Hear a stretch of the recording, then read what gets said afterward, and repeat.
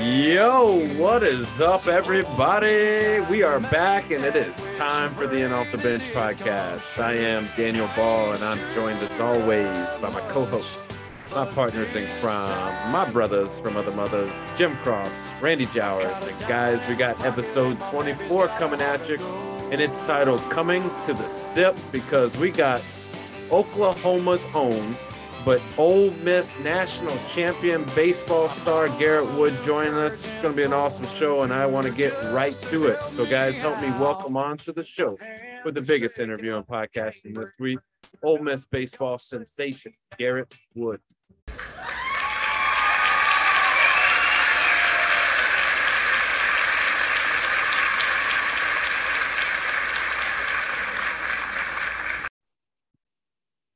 All right, Garrett, my man, welcome to the show. How we doing tonight? Doing good. Appreciate you guys having me on. Yeah, absolutely, man. We love having baseball players. We definitely love having national champions on. But, let's break the ice a little bit. And, I want to talk to you about I was watching the fall ball games last year, and I happened to meet your brother. And when we were talking the whole time, and first, it was like 30 degrees. I really didn't want anything to drink as it was because I was freezing. And I understand that y'all have the showers in Swayze and everything, but Natty Light is what he had. And let me tell you, Garrett, Natty Light is just something, that's 20 years ago for us. I don't do Natty Light. He insisted, and then the friends that were with him told me I couldn't turn down the drink. So I had one. But my question for you in bringing this up is, now that you're a national champion, has your brother moved past Natty Light? Have we upgraded? There is no way he has upgraded from Natty Light. He still tries to live like he's in his college days. I have a younger brother also. They try to be alike and act the same and drink the same stuff. So, no, I don't know if he'll ever grow up and, grow into like a grown man drink or something like that. Oh, Natty's a grown man drink. Yeah. You got to be a real man to hit that. Yeah. He's on a teacher's salary and all that stuff, so maybe he's just trying to play it smart. I don't know, but we need to do something about it. But I will tell you this. He hyped you up the whole time. He kept telling me that you were going to make an impact on this team. Just wait. And, he talked to me through the whole game and just, about your career. And then, I found out a lot about your story before, well before we asked you on here. But with that, man, how does it feel to have the support of a brother who just has the utmost confidence in you, that just, tells me at the time it's a stranger, just wait to see what my brother does on this field? Yeah. I have mixed emotions about that. I like that he's talking about me, but I don't like that he's talking so much good about me, like I'd rather him not say anything than that. Cause I wouldn't do that. But it is awesome. He grew up, obviously we both grew up in a baseball family. He played junior college baseball, dealt with some arm problems and stuff, but he was able to help me through the process. I learned a lot from him through baseball and going the junior college route and all that good stuff. So it's awesome to have him, and I appreciate his confidence. But maybe he can keep it on the down low next time or something. I mean, you're a national champion, so we're going to get to that. Randy will get that in a little bit, but apparently he knew what he was talking about. But, where are you boys from? We're from Claremore, Oklahoma. It's about 25 minutes northeast of Tulsa. I got you. And so, you was talking about you had a little brother too. Family dynamics is just the three of y'all? Three. Yeah, that's my three full brothers. My parents were divorced when I was 10 years old. So I got some step siblings now, but it started with just us three. I got you. And so, you talk about a baseball family. Just how competitive was it in that household growing up?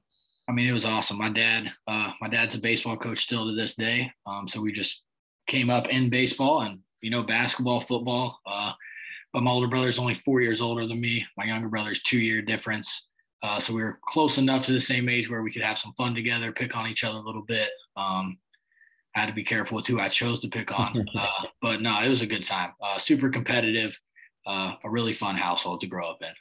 So you seem like a really humble guy, but I'm going to need you to be open and honest. You said your dad coached, which means he probably played. Your brothers played. If I was to ask you, who the best baseball player in the family is who is it? I would have to say myself. It's hard to say because my dad, believe it or not, he played college soccer instead of college baseball, which is kind of crazy. And my older brother was a pitcher, and then he got hurt, so it is hard to say. But I would have to go with that. So with your dad being a soccer player, was soccer something you played growing up? Did you play any other sports other than baseball? Yeah, I played just baseball and basketball. I tried football 1 year, and that didn't work out very well.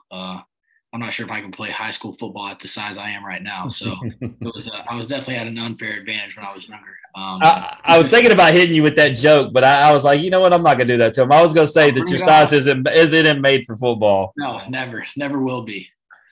So, playing baseball in Oklahoma, we're familiar with how it is here in the South. Travel ball is such a big deal. Is it the same way in Oklahoma? I would say it's trying to get to that point, but I don't think it's as big of a deal as it is down here. I didn't know much about it down here. I never did perfect game or anything like that, which is kind of crazy. But also played for DBAT Dallas growing up in the summer. So I would live in Texas for the summer, lived with a host family, and played summer ball there. There was some good competition in the Oklahoma area, but it just wasn't as serious as it was down in Texas. So I had that opportunity and tried to run with that. Yeah, no doubt. Well, we don't get too many guests that are from Oklahoma. So with that, man, who was your favorite athlete growing up? And it may have not even been somebody from that area, but, just curious being a guy from Oklahoma. I think someone I looked up to a lot, and it's more personal than anything, was Dylan Bundy. He's a right-handed pitcher in the big leagues now, played for the Orioles, plays for the Angels now, I believe. But my dad had the pleasure of coaching him, and I got to be by his side and listen to him and work out with him. Him and Pete Cosma, who's also was a big leaguer at one point, still trying to play. Those two guys really, I think, were, the most impactful, and I looked up to the most. Yeah. And so with that, got your favorite, or most impactful athletes that influenced you growing up. I got to know, what was your baseball movie? Like, what was your favorite baseball movie growing up? Probably For the Love of the Game. I honestly don't watch I don't watch movies that much at all, honestly. Like, I'm not a fan at all, but that one's probably my favorite. That's an interesting one, being that you're not a pitcher. I'm actually surprised with that answer. I think I wish I could be a pitcher. Just can't throw hard enough, right? Don't we all? It'd be more fun. Daniel is the pitcher on this show. Me and Randy, we ain't got nothing to do with that. Yeah, go out on Friday nights, pitch, win, and then just hang out till next Friday. I mean, you can't beat that. No, they do have it made. That's the life. Yeah. That is the life. Now, if you do struggle, you got to sleep on it for a week. So that's the tough part. That's the nice thing about being a hitter. But other than that, it would be fun. So another interesting question I got, being that you're from Oklahoma, being as, once again, Randy will get to this later, but being as who you had to face in the national championship, did you grow up a Sooners fan? I grew up an Oklahoma State fan. So my mom went to school there. A lot of my family went to school there. So I wasn't an OU fan. My dad and brothers are big OU fans. I'm a man. Yeah. Yeah. You saw the fist pump from both the guys. We absolutely love Van Gundy. Who doesn't? Let's go. That's awesome. What about I got to ask this because I'm a diehard Russell Westbrook fan. So Oklahoma City was my team for years. Did you like OKC? I went to a couple games. He said no. Basketball, but not really. Like, I'm a Golden State Warriors fan. Oh, God. The episode's All right, over. guys. Well, this has been nice. See, you would have been better off actually just saying OKC, because they're both Grizzlies fans, and there's some beef right now, obviously, with the Warriors from last year. So you would have been better off just saying OKC, but you had to say Warriors and really rock the boat. There we go. I'm not a true fan, so it doesn't count. They don't have true None fans, of them are. Yeah. But I mean, being that you're a basketball player, I actually figured you'd probably be more into it. Yeah, I mean, I enjoy it, but never, cared enough to have a favorite team or, sell out to one team or another. Sell out.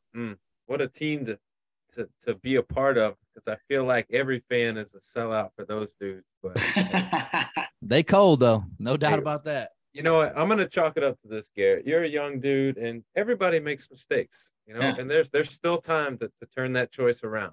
Yeah, I can. I'm open. So the Grizzlies have plenty of room. Head down to Memphis and check out a game. You should, man. You won't be disappointed. Mm-hmm. You might see a once in a lifetime player. I'm gonna need you to head up though, because you're in Oxford, bro. Yeah. You come up here to a Grizz game, man. Let's meet up. No Natty Light, though. I'm not man enough for that, but I got you, though. All right, let's do it. All right. So Garrett, man, you mentioned going to Texas to play travel ball. I'm assuming you didn't make that trip for high school ball. So talk to me a little bit about Oklahoma and the high school that you went to. Yeah, I went to Claremore High School, which is a 5A school, about 300 people in a class. High school baseball was pretty solid, honestly. There was a pretty big difference between 5A and 6A. Didn't have the opportunity to play in 6A, but we had some good competition. I was fortunate to have some really good high school coaches. My brother actually got to coach me 1 year in high school, which was awesome. I think the hardest part was having to play against my father. So he was a high school coach, still is, like I said, and coached for another school in the district. So we always had to play each other every year. So that was fun and sucked at the same time. But high school ball in Oklahoma was solid, and it was a good experience for sure. Did you play any other sports? Basketball? I played basketball in high school my freshman year and senior year. That's it. All right. So let me ask you this. Obviously, we have guys on here that play multiple sports all the time, and for some reason, all the baseball guys that come on here say they're hoopers. Yeah. Can you still hoop a little bit? Until I had labrum surgery, I would say I was a decent hooper, and now I can't shoot to save my life. So no, but I still enjoy it. We still go play sometimes up here, which we probably shouldn't do. But we do sometimes go to the rec center up here and play some pickup for a little bit. Coach Bianca, don't listen to this podcast. And if you do, skip past that part. Yep. This was not in it. Oh, you know what? Since we talking about Coach B and we talking about extracurriculars, this wasn't on the script. I got to know this ahead of time before we get to Ole Miss. Are you a study hall guy, Garrett? I'm not. We are proud to hear it. Yeah, I'm not. This is the official delay the podcast for study hall. That's what we do around here. I can't tell you how many times I can't tell you how many times we've had guys from your team that would text Jim, oh man, I need like 10 minutes. I got to finish up study hall. Hey, that doesn't surprise me at all. We got too many guys in study hall. Yeah. But hey, I guess it pays off because on the field, you're doing big things out there. So, hey, I guess coach will probably take that. I mean, he may not be happy about it, but if the end result is a national championship, I think he'll sleep just fine every night. Probably so. So you are a 4-year letter winner at Claremore under Coach Jim Sherrill. You batted your junior year 375, 43 runs, 34 RBIs, 12 stolen bases. That was just as a junior.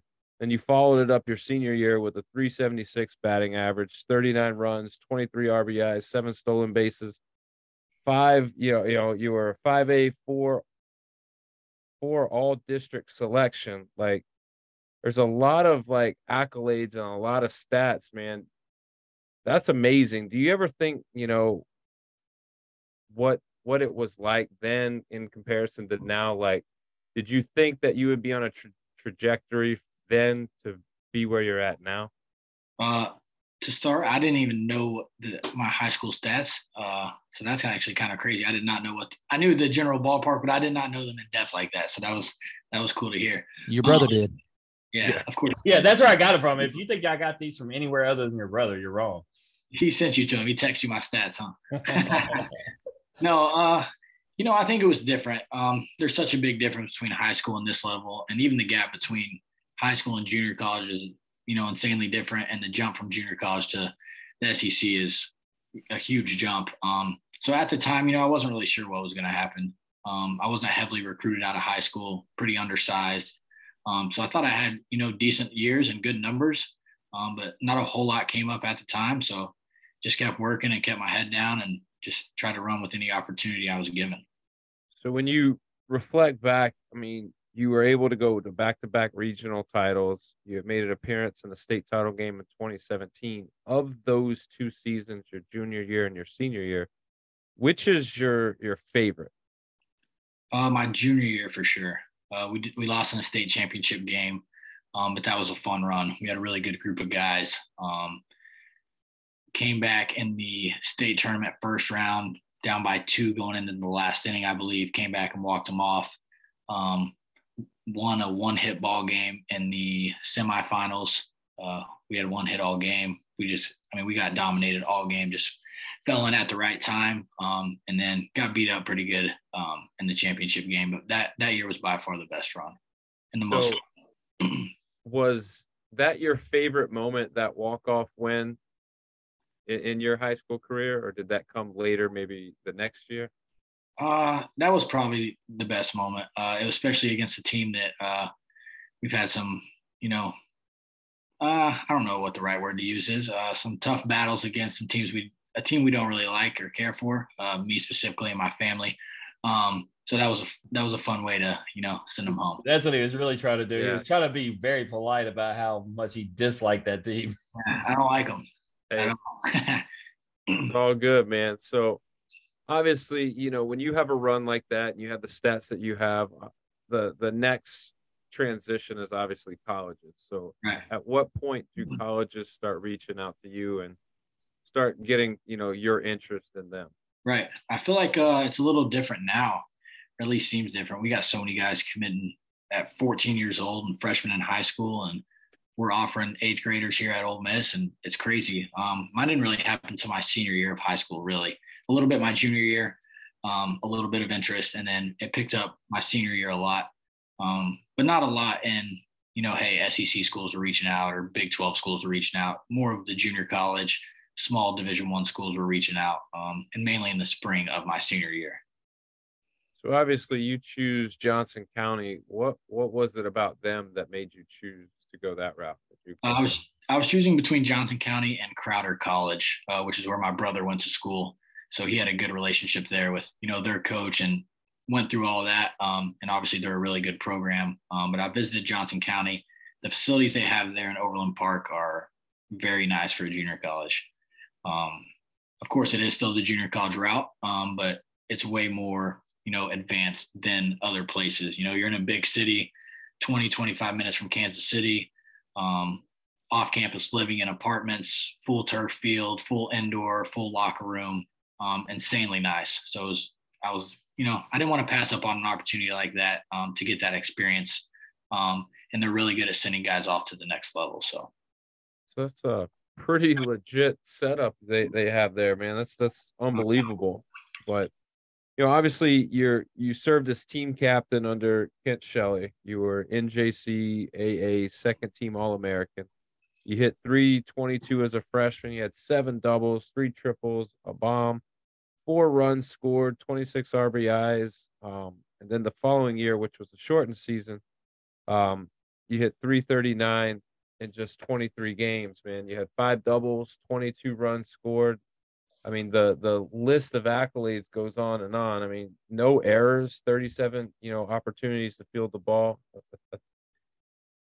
Just those stats alone, man, you would think that, all right, you're doing big things, you're going to move to the next level. But obviously, at what point in that do you go, all right, my level of where I can go is top tier Division I, or it's mid-level Division I, or it's not that at all? At what point do you start saying, I need to narrow these choices into this category? Right. I think once you get to junior college, obviously your goal is, either to get drafted or, go to the SEC or go to a Power 5 conference. But that's hard. And, it was a hard decision for me to make.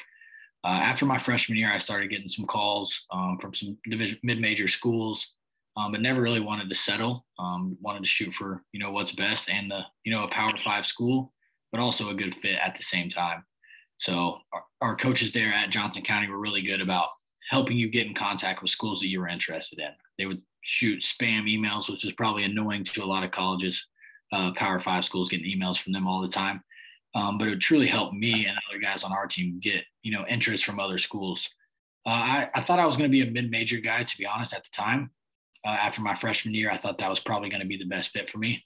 And I started getting a couple, bigger school looks and realized maybe this is an opportunity, but I want to be careful with what I choose, to do with my next couple of years. So it was hard to decide at the time, but once some big schools started coming in, I felt like, it was meant to be, and I was going to try to run with the opportunity.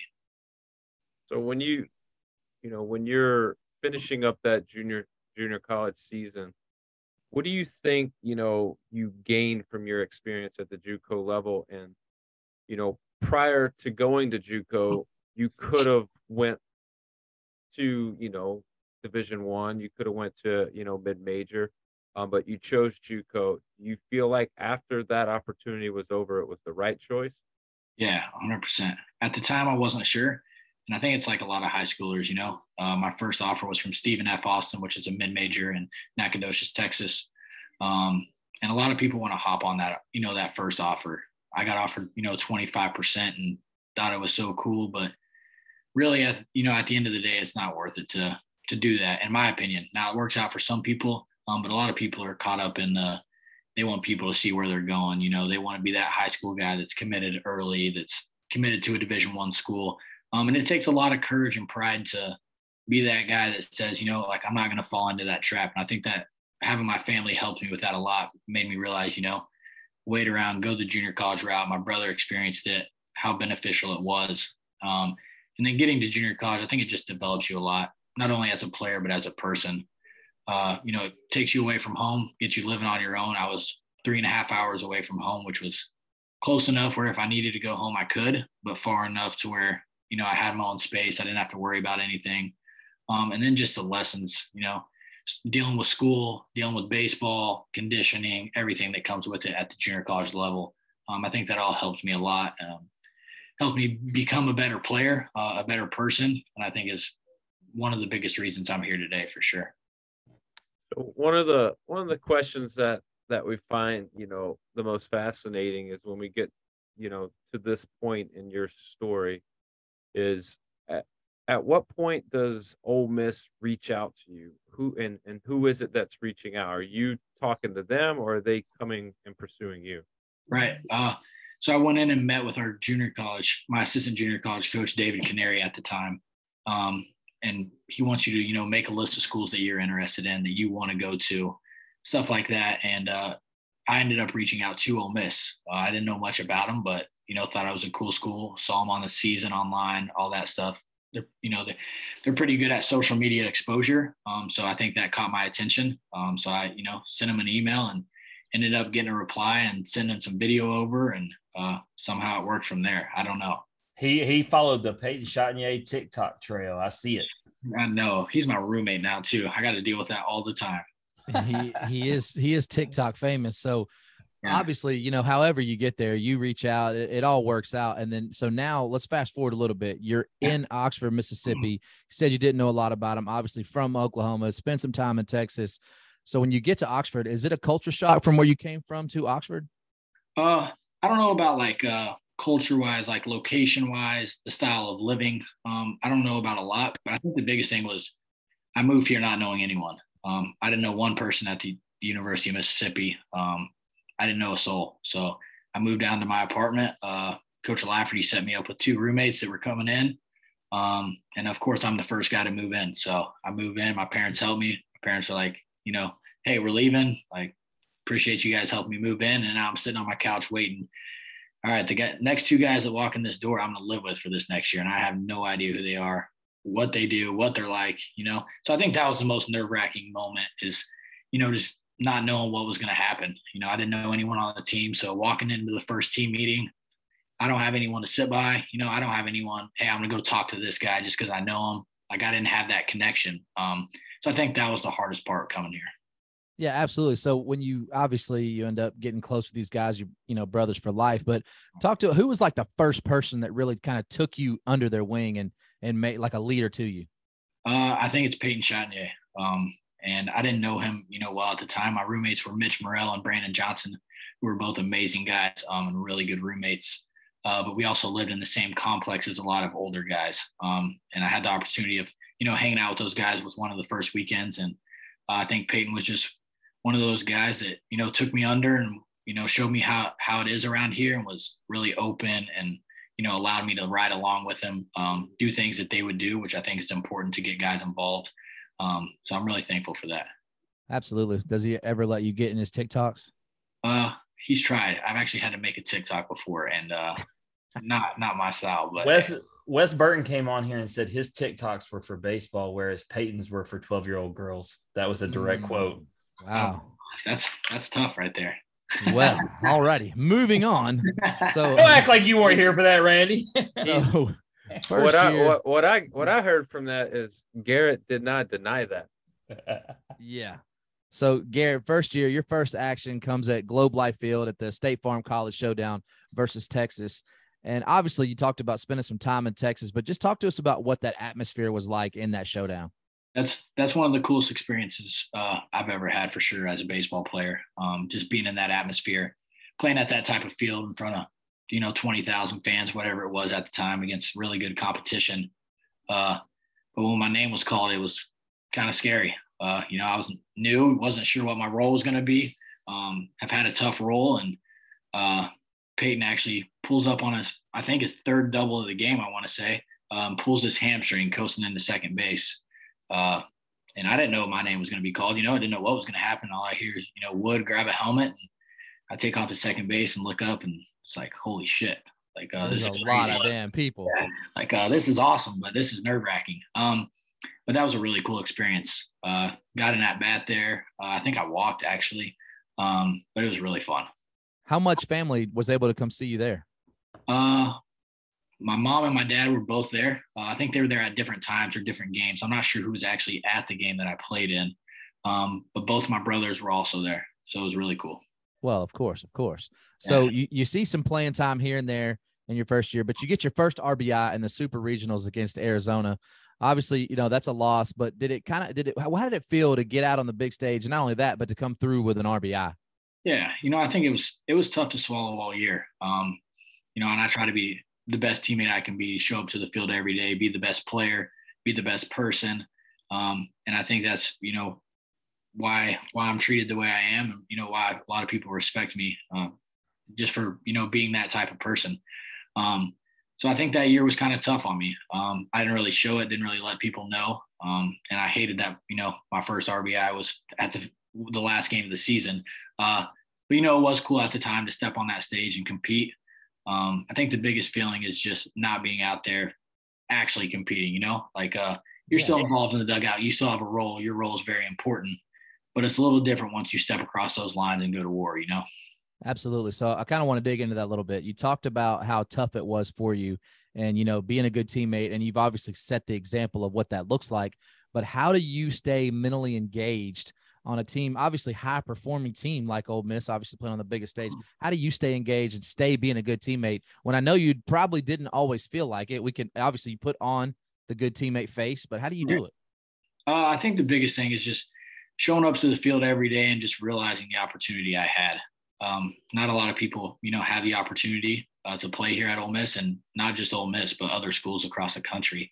And people would give up a lot of things, I think, to be in the shoes I was in and the shoes I am in. So I think, waking up every morning and realizing that I have the opportunity to better myself and to play for a top team in the SEC, I think that held me together. And then, of course, the team and the coaches were really, really good about it, bringing everyone together. They're really good teammates and coaches. So that helps a lot. Yeah, absolutely. So you guys, last year coming into the season, there's a lot of hype around Ole Miss in the preseason, deservedly so. How motivated and hungry is the team first, and then specifically you coming off the tough year you had? Yeah, I think everyone was excited. We fell a game short in Arizona in the Super Regional, one game away from the World Series. So I think everyone was pretty fired up for the new season. Had some new guys coming in. But for me, I think it was more of, I'm here to be more than what I was the year before. I want my role to be something better than that. I'm still going to be the best guy I can be, the best teammate. But I want to do whatever I can to increase my role in a way, no matter what that may be. So I think that kept me, driven and trying to be the best player I can be every day. Yeah, Garrett, let me ask you, you talked about coming in, not knowing anybody, and, you didn't have somebody to go sit beside. Has that lent you to taking in some young guys and kind of showing them maybe like, hey, come sit by me or anything like that? Or are you just like, nah, man, earn your stripes, boy? No, 100%. I bring guys in all the time. I feel like that's a important role for me this year is, being a leader and, hopefully being the team captain and bringing these freshman guys in and, showing them this is how we do it, and not in that way of, hey, do this or do that, just show them the ropes, make them feel comfortable and confident. Cause I know how it feels to show up, and I showed up at 21 years old. These guys are showing up at 17, 18 years old. Yeah, I can only imagine. Crazy. Yeah. So just try to help them feel comfortable. Let them realize, they're here for a reason. That's the biggest thing is everyone's going to fail. Everyone's going to make mistakes, but there's a reason you play for Ole Miss. There's a reason you're in the SEC. And that's because you were one of the best players in your high school and your class. So just be yourself and play like it, and everything's going to work out. Absolutely. So you guys start off hot. You hit a bad slump. Everybody knows. But talk to us specifically, because it just seemed like that you guys with veteran leadership, talk about that veteran leadership. You're a part of this veteran leadership, I would imagine, and just how you guys were able to keep the young guys grounded and say, everything's still in front of us. Yeah, I think leadership played a huge role in our success. And yeah, we went down a dark place for that stretch, and it was tough on everyone. And Tim Oko, the captain of, our team, did a good job of keeping guys together, even older guys too. Hayden Leatherwood, Max Chofie, those guys, brought everyone together, Ben Van Cleve, and made it realize like, hey, this is our last time playing baseball. We don't want to go out like this. And I think it helped these younger guys realize, we were so close as a team that I wanted to win for this team, for this university, for this coaching staff, but I also wanted to win for guys like Hayden Leatherwood and Ben Van Cleve, this would be their last season. And I don't want them to go out on a note down the road we were going down, So I think that played a huge role.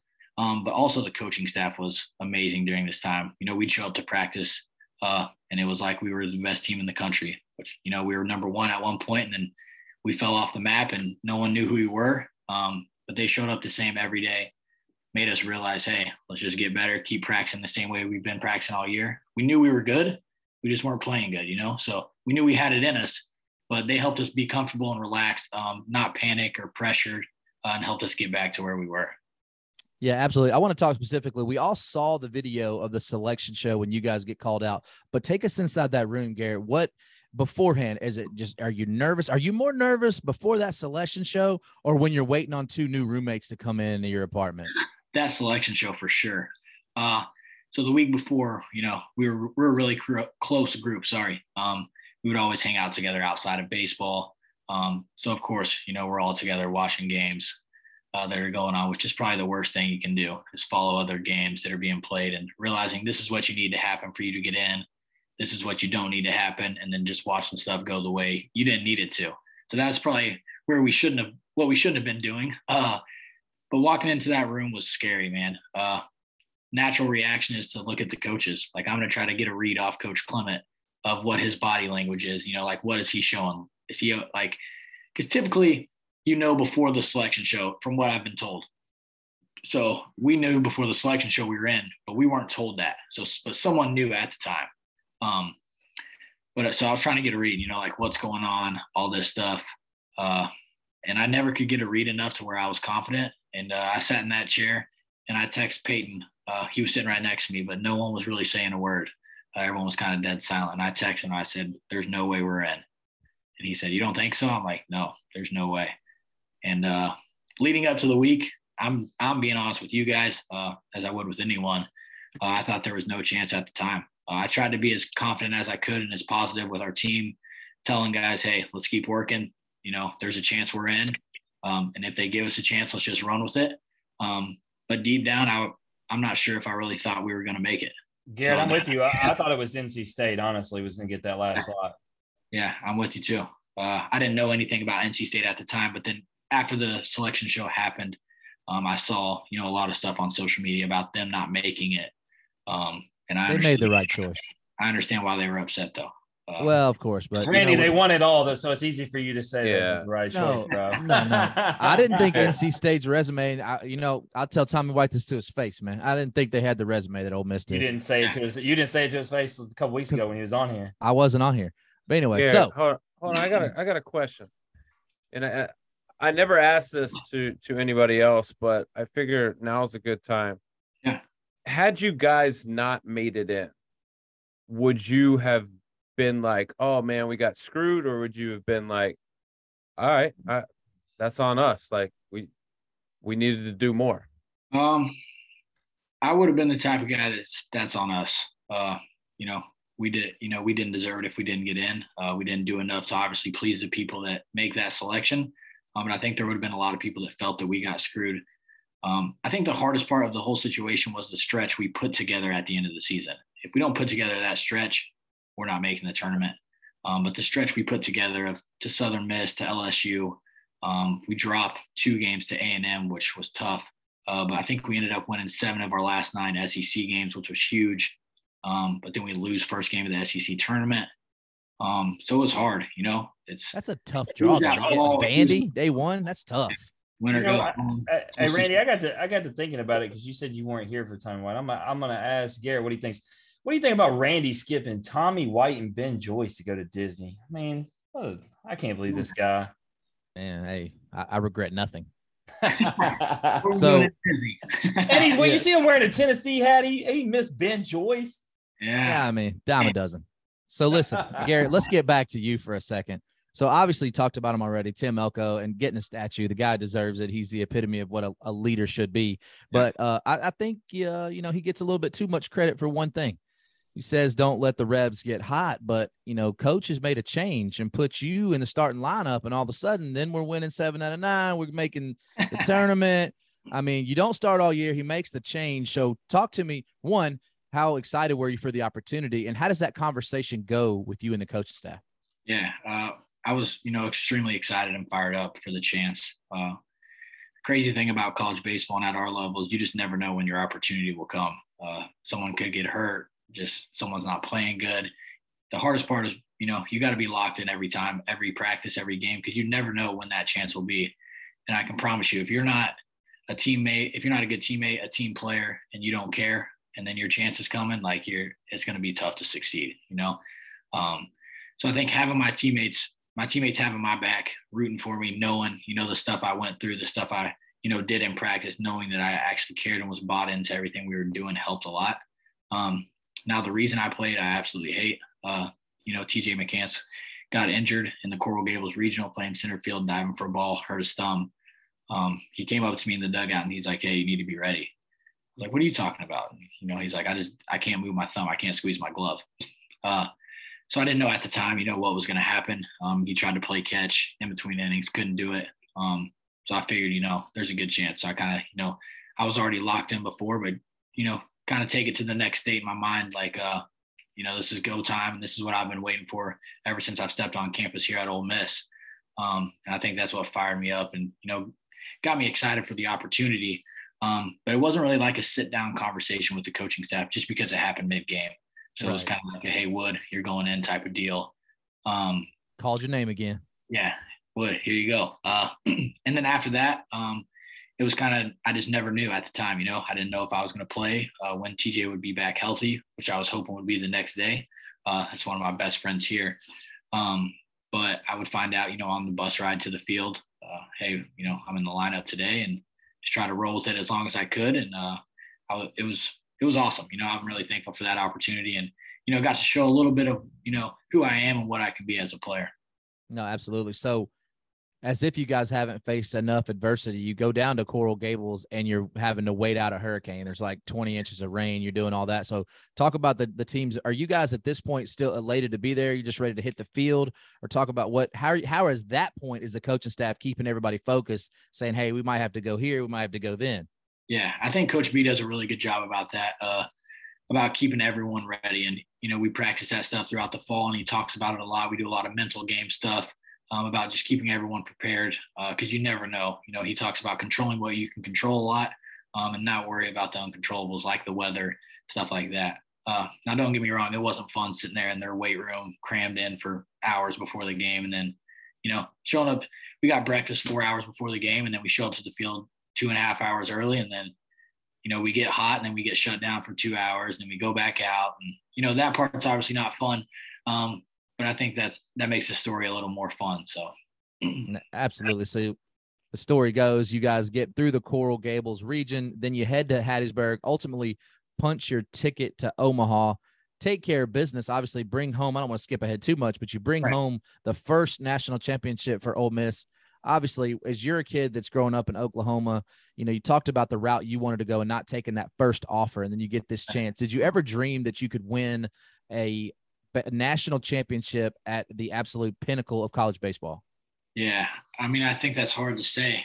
Growing up, I think that's something you dream of, but it's really hard to comprehend and understand. At a young age, you just want to be like those guys that are on the field or want to be given that chance. I think once you get into the actual college level and you're on a team that has a chance, I think your mindset turns a little bit differently, where you want it. Like you can do it. Your team has the possibility of winning a national championship.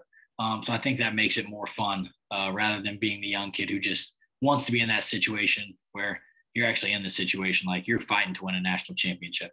So I think that makes it interesting.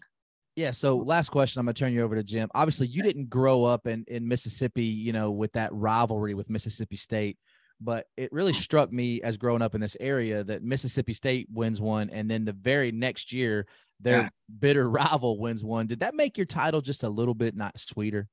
For me, no, not personally. You wanted to win it first? Oh, I mean, I'm not big into the rival with Mississippi State. Obviously, I'm not from here. I've only been here for 3 years, so I'm not big into the rivalry. All those guys are really good guys when we play them, and I respect all those guys. So I'm not big into the rivalry, but there is some guys on our team that are from this area that don't like that team, or not that team, don't like that school. So I think that made it a little more important for them. But for me, not personally, really. I think I was just excited for our team at the moment. All right, I lied. This is my last question for real. Yeah. Walk us through when you guys you get the last out and you're the national championship. What's the first thing through your mind? I don't even know if I could think. I don't even know if I remember, doing what we did. I remember just sitting on the rail when Brandon Johnson went in for the ninth, walked up to the stairs, and I don't know if that was the best move to make, but everyone was ready to run out there, and you didn't know what could happen. 3 outs is a lot of outs, especially in that situation and between these type of teams.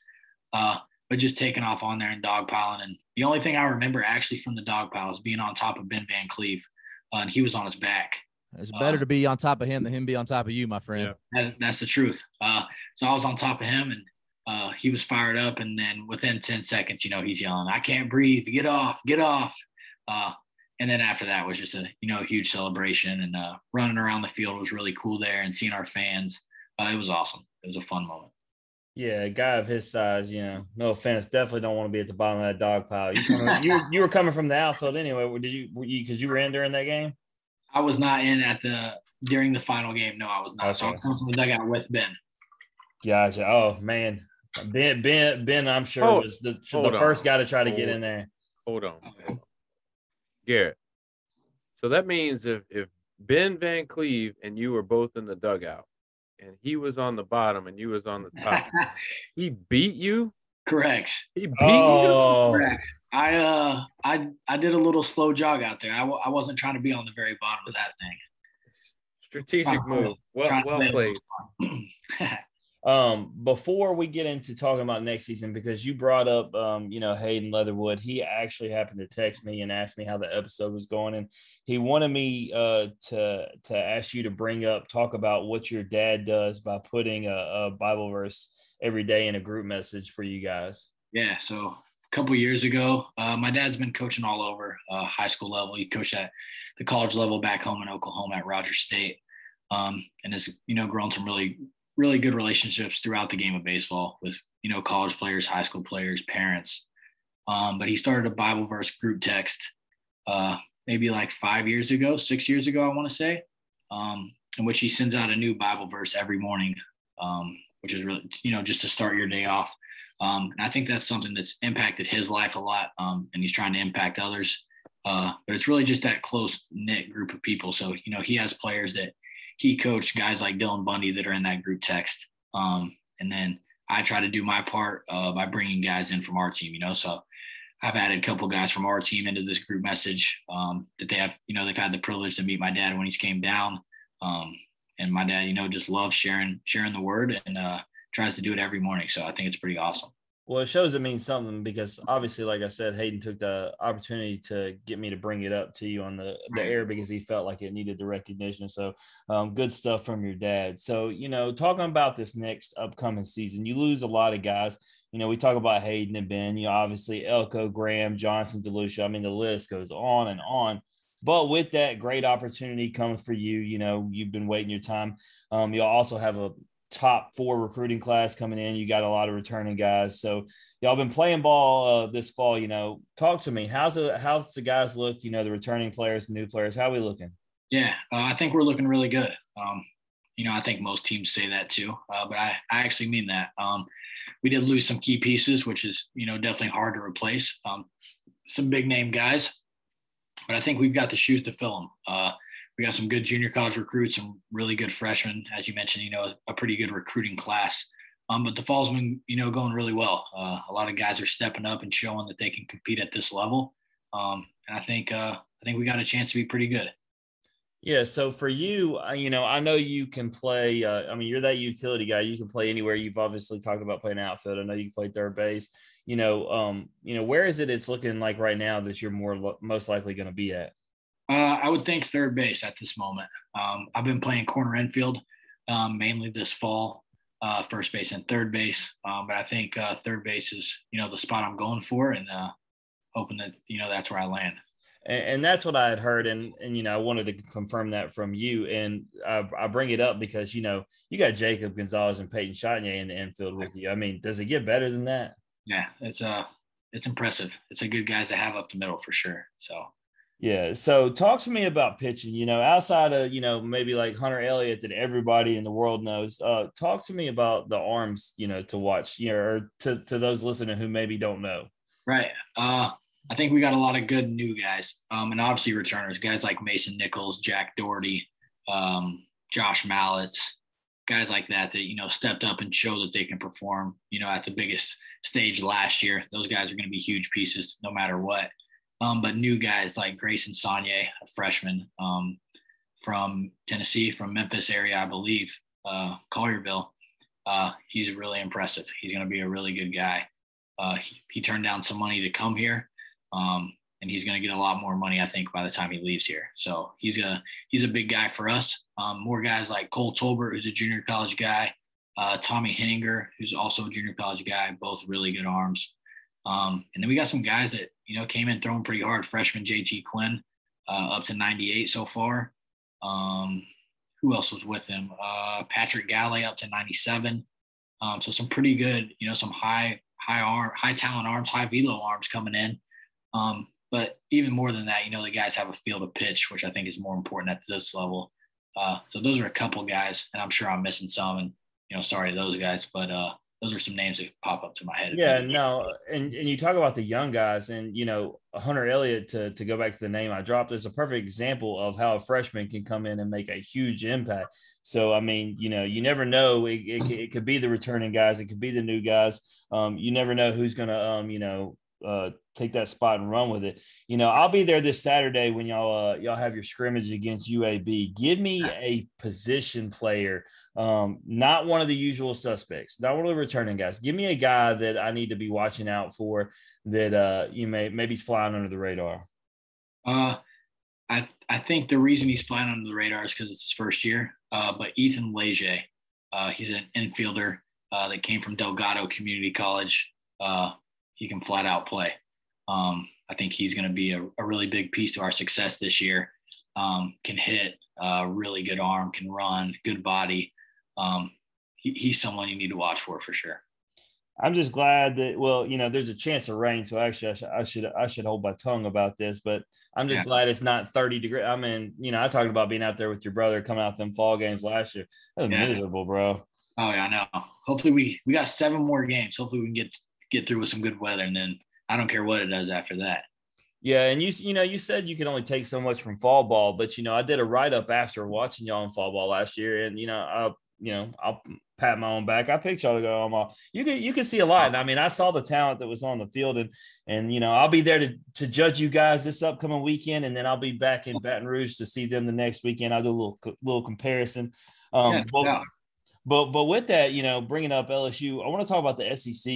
I talked about the SEC West had the top 4 recruiting classes. You look at the guys coming back, looking ahead at the schedule, I know that you say all opponents are created equal, but there's got to be, honestly, is there a series, whether it's a home away that you're really looking forward to in the SEC this year? Mississippi State for sure. Those fans there are electric. I went there my first year here. when we played at Mississippi State, and it was crazy. We had fans waiting, at the gates before we even got there, waiting for us to get in, yelling and all that stuff. But just the atmosphere there is really cool, which I think is what makes SEC so special. Is, the type of people you get to play in front of, the crazy fans and crowds. So Mississippi State's for sure what I'm looking forward to. And I know you're looking for some get back in their stadium. Yeah, we need it. We need some get back for a while, so we'll see. Well, I'm going to end with this. Speaking of get back, just so we're clear, LSU's coming to town April 21st to the 23rd, and my boys are going to get some get back. Because you know what, Garrett? I went down there to Baton Rouge for that series and watched y'all absolutely wax us. All right, and I'm not appreciative of that at all. So now I'm not going to have to drive 5 hours. I'm driving 45 minutes down the road, and my boy's going to get some get back because, man, you made for a miserable weekend. You guys just, it was, other than the Dylan Cruz home run that Friday night before the storm, after that, it was just straight beat down, and you put me through it, man. Oh. That was a big weekend for us. That turned our season around a lot. But, no doubt. Y'all brought it, and I think my favorite part of this, Dylan DeLucia came on here, and we didn't know that, and it was great to be able to. I actually told Dylan Cruz this a couple weekends ago when we were in Baton Rouge at dinner, that Dylan said that the reason he came back out, he pleaded his case to Coach B to pitch on Saturday after pitching Friday night was he was so pissed off about Dylan taking him yard. Yeah. And I said, just so you know, Dylan, I was like, you woke up a sleeping giant because obviously you remember DeLucia came out there and absolutely shoved Saturday. Yeah, that was impressive for him to, throw 40 pitches on Friday night and the weather, gets banged and then got to wake up the next morning and already sore and went through his whole routine and then, does it again and, has a phenomenal game the next morning. But yeah, Dylan Cruz, he can be upset about that, but at least he gave it up to a really good hitter. So no doubt. So Garrett, before we hop into this game, man, I had one, kind of question that popped in my head. Obviously, you come off a national championship and you guys are now, the target. Everyone's chasing you. You're going to get everybody's best shot. Right. And I'm sure coach speak is out there about, can't rest on your laurels. Last year was last year. It's a new year. But as players, when you guys are off the field, is that something that you guys openly discuss? Hey, we can't get caught up in to what was last year. We can appreciate it, but this is something totally different. Yeah, I think the biggest, the time we really only talk about it is when it's just us returner guys together. I don't want to be that guy or, I don't think our team wants to be that team that, talks in front of the new guys. Hey, we're national champions, all this stuff, that's last year. It's time to move on with these new guys that we have and try to win another one and let them be involved in it. I think as returners, we just talk about how cool the experience it was, how awesome and how blessed we were to be there. But I think it helps us play with more confidence this year, going into the fall, going into the upcoming season, just have more confidence and bring these guys along for the ride and see if we can do it again. Yeah, if anything, it solidifies the expectations that we already knew were in place. Is that when you come to Ole Miss, you're playing for a national championship. That's right. What it's all about. And now that you won one, it's a very real accomplishment and task because you've done it before. Right. So it's going to be interesting to see how things shake out. You're the champ until somebody beats you, man. So that's the way that I look at it, and looking forward to you guys, getting after it again this season. Randy, I noticed, Randy, they made sure Tennessee wasn't on that schedule, bro. Hey, man, they hoisted the trophy at the end of the year. I was going to see if I could bait you out. You wouldn't even take it. Hey, you don't win a trophy by a 3-game sweep, even no matter how dominant it is, Yeah, them boys were good, though. Them boys were good. Yeah, well, Notre Dame was better. Okay, I guess so. Jack Brannigan was better. Hey, that's what makes baseball so special. Garrett, that took the fun out. I never would have said it. I thought I could have baited Randy out to talk some crap, but you know what? He gave me the flowers. He said Garrett has been so humble and mature this whole time. Like if this had been like BVC we were talking to, I'm giving him the business. I'm not. Garrett's just been like the model citizen. Yeah, he would have loved it and tried to give something right back to you. You know, he tried, but when he went at DB and DB went back at him, he was like, well, yeah. That's awesome. So, Garrett, man, let's play a game, man, before we get you out of here, dude. What we got? It's called This or That. Very simple. I give you two options. You choose one option or the other. Can't say both. Can't say neither. Pick one. Be decisive. Real quick to the punch, man. Let's do it. All right, here we go. A layup question to start us off. Pizza or tacos? Pizza.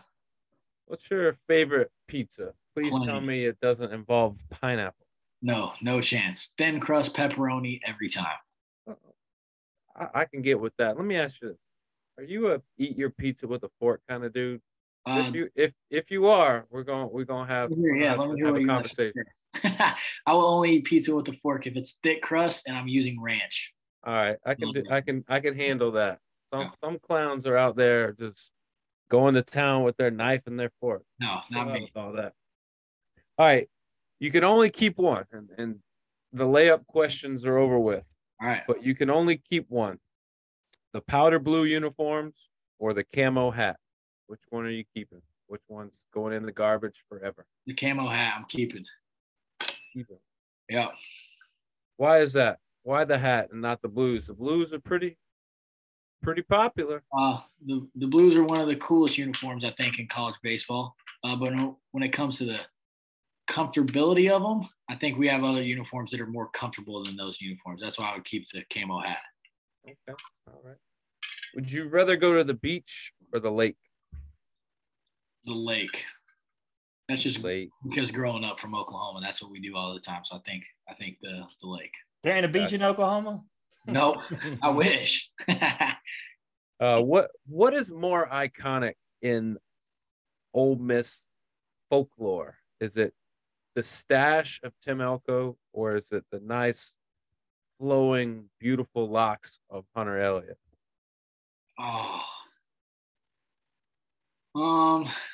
The beautiful locks of Hunter Elliott. Finally, somebody spoke the truth. Finally, Tim is gonna hate me for that answer, but I'm going for it because Hunter is consistent with it. Tim sometimes has it, sometimes doesn't. I think that's what I'm going with. All right, consistency is king, man. Would you rather play wiffle ball or dodgeball? Wiffle ball. Yeah. All the pitchers say dodgeball. Every pitcher we have on the show is like, I want to play dodgeball. Yeah. They all think they can throw hard and throw it at people. And, you can. They can. Everyone, they can. They can throw it way harder than I can. But, hey, you can play pegs and wiffle ball. Come on. True. Those aren't fun either. No, those aren't. I wouldn't want to play pegs with pitchers. Daniel, this show's about Garrett, but I've never actually asked you the question, and because you were a pitcher, but wiffle ball was our game. Would you rather play wiffle ball or dodgeball? Dodgeball, 100%. So it is a pitcher thing. Yeah, I'm no holds bar. Like at least like when you're playing wiffle ball, there's like some semblance of structure and rules that you got to play by. Yeah. In dodgeball, it's just like you just got to hit the other person. Doesn't matter where, how, just as hard as you can. Stay between the lines and throw it. Yep, that's it. Plus, it's a game of like, it's like beast mode game. Like I don't want to think too much when I'm playing a game like that. I just want to rip it and go. True, I respect it. So, concert or sporting event, and let me put it in context. This is not just like a average. Oh, I'm gonna go up the road and catch the acoustic show tonight. No, this is a bucket list concert or a bucket list sporting event. You can only pick one. Concert, for sure. All right. Who is your bucket list concert? Taylor Swift just came out with a new album? No. I haven't heard that yet. I should probably download it, huh? It was pretty cute. It's titled Midnight, and it came out at midnight. Wow. Yeah. That's crazy. I'm gonna go with, if I'm gonna go on the rap side of music, I'm gonna go with Lil Baby. That's my favorite rapper. And if I'm going countryside, I'm gonna go with Cody Johnson. That would be the two concerts that I would like to go to. He wants to go where they're both performing at the same concert. And that would be cool. I just don't know if I could get that combination. Randy, make a call. You can make it happen. Yeah, I got you. Let's go. You got Garrett. Yeah, Randy knows everybody. Yeah. You come to that Grizz game, man. Well, I got you. All right, I'm coming. Little baby might actually be there. He was there the other night. Yeah, that doesn't surprise me. So Garrett, if when you're in your car, actually, let's take it. Let's be more specific here. The last time you were in your car and you got out, what was the last song playing on the radio? I was definitely playing music on my phone for sure. I never listened to the radio. All right. What song was on? Oklahoma Smoke Show by Zach Bryan. You need to check it out if you like that style of music. It's really good. It is. I know it. Yeah, it's good. I mean, the title's pretty cute. I like that. Cute. Yeah. Hey, he's from That's there. cute. All right. All right. Would you rather be a hero or a villain? A hero, I guess. I don't know. I'm not big into the that type of stuff, so I don't really know. No. Yeah. Who's your favorite hero, or who do you think the best hero is? I have zero clue. I don't know if I've ever seen any of those movies that those type of people are involved in. Oh man, Just you probably didn't even watch no Batmans or nothing. No, I've never seen any of that stuff. So let me give you the easy answer. And I stole this from someone. I can't remember what guest said this. But when you don't know who your favorite hero is, you just say Jesus. Yeah. Jesus wins all. Yeah. That's it. That or when they say mom or dad, that's usually always solid. Yeah, mom for sure. There you go. All right, last question. It's a big question. Would you rather have massive success on accident or modest success on purpose? Massive success on accident. Man, that's a good answer. Yeah, I think so. I think that's the best answer, right? Yeah, Randy, you can break it down for him. He gets. We always have these people that come on and say, they want to earn everything and do this and do that, and then I just break it down pretty simple. If I was to tell you I'm going to give you $100 million, or you can earn $20 million, which one would you pick? You can give me $100 million. I'll do anything for that. Every single day and twice on Sundays, but you got, I want to earn it. Okay, well now I got $80 more million than you because you want to be a dummy. Yeah, I'll take it right now. Whatever you need. Absolutely. Their pride just they get caught up in it, man. Yeah. Somebody wants to give me money. There's nothing wrong with luck in anything. Nope. So not at all. Garrett, man, before you get out of here, anything you want to plug or promote? Not at this time, I don't think. I just want to, give a shout out to my family, my mom and dad for everything they've done for me. Didn't get to talk about my mom a lot in this video as it's, mainly a baseball type of deal. But she impacts my life more than she could ever imagine. And shout out to my brothers, even the one that likes to hype me up a little bit. Maybe he can slow down a little bit. TJ, and not tell everyone, that you think I'm good. But no, just, thanks for my family and appreciate you guys for allowing me on here today. Absolutely, man. We are thankful to have you on finally, and we're looking forward to another magical season for you guys, man. I hope so. Let's do it. All right. If you want to know more about Garrett Wood, you want to see what he's doing on the weekend, you want to see what's going on TikTok with him and Peyton.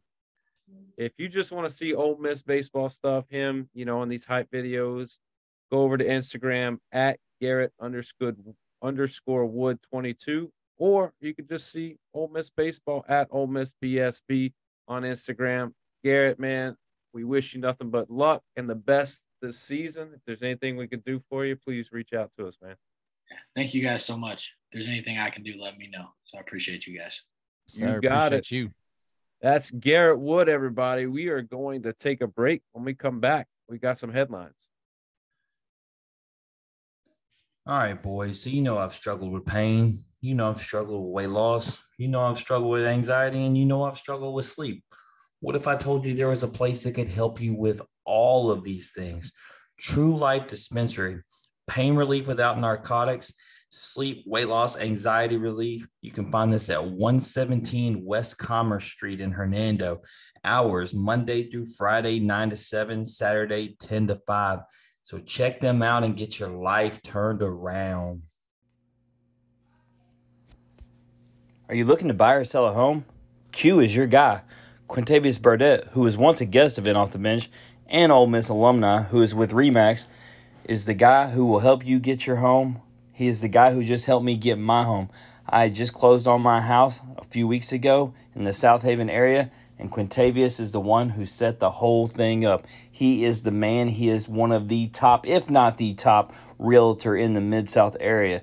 You can get a hold of him at 662-292-7136 for all your real estate needs.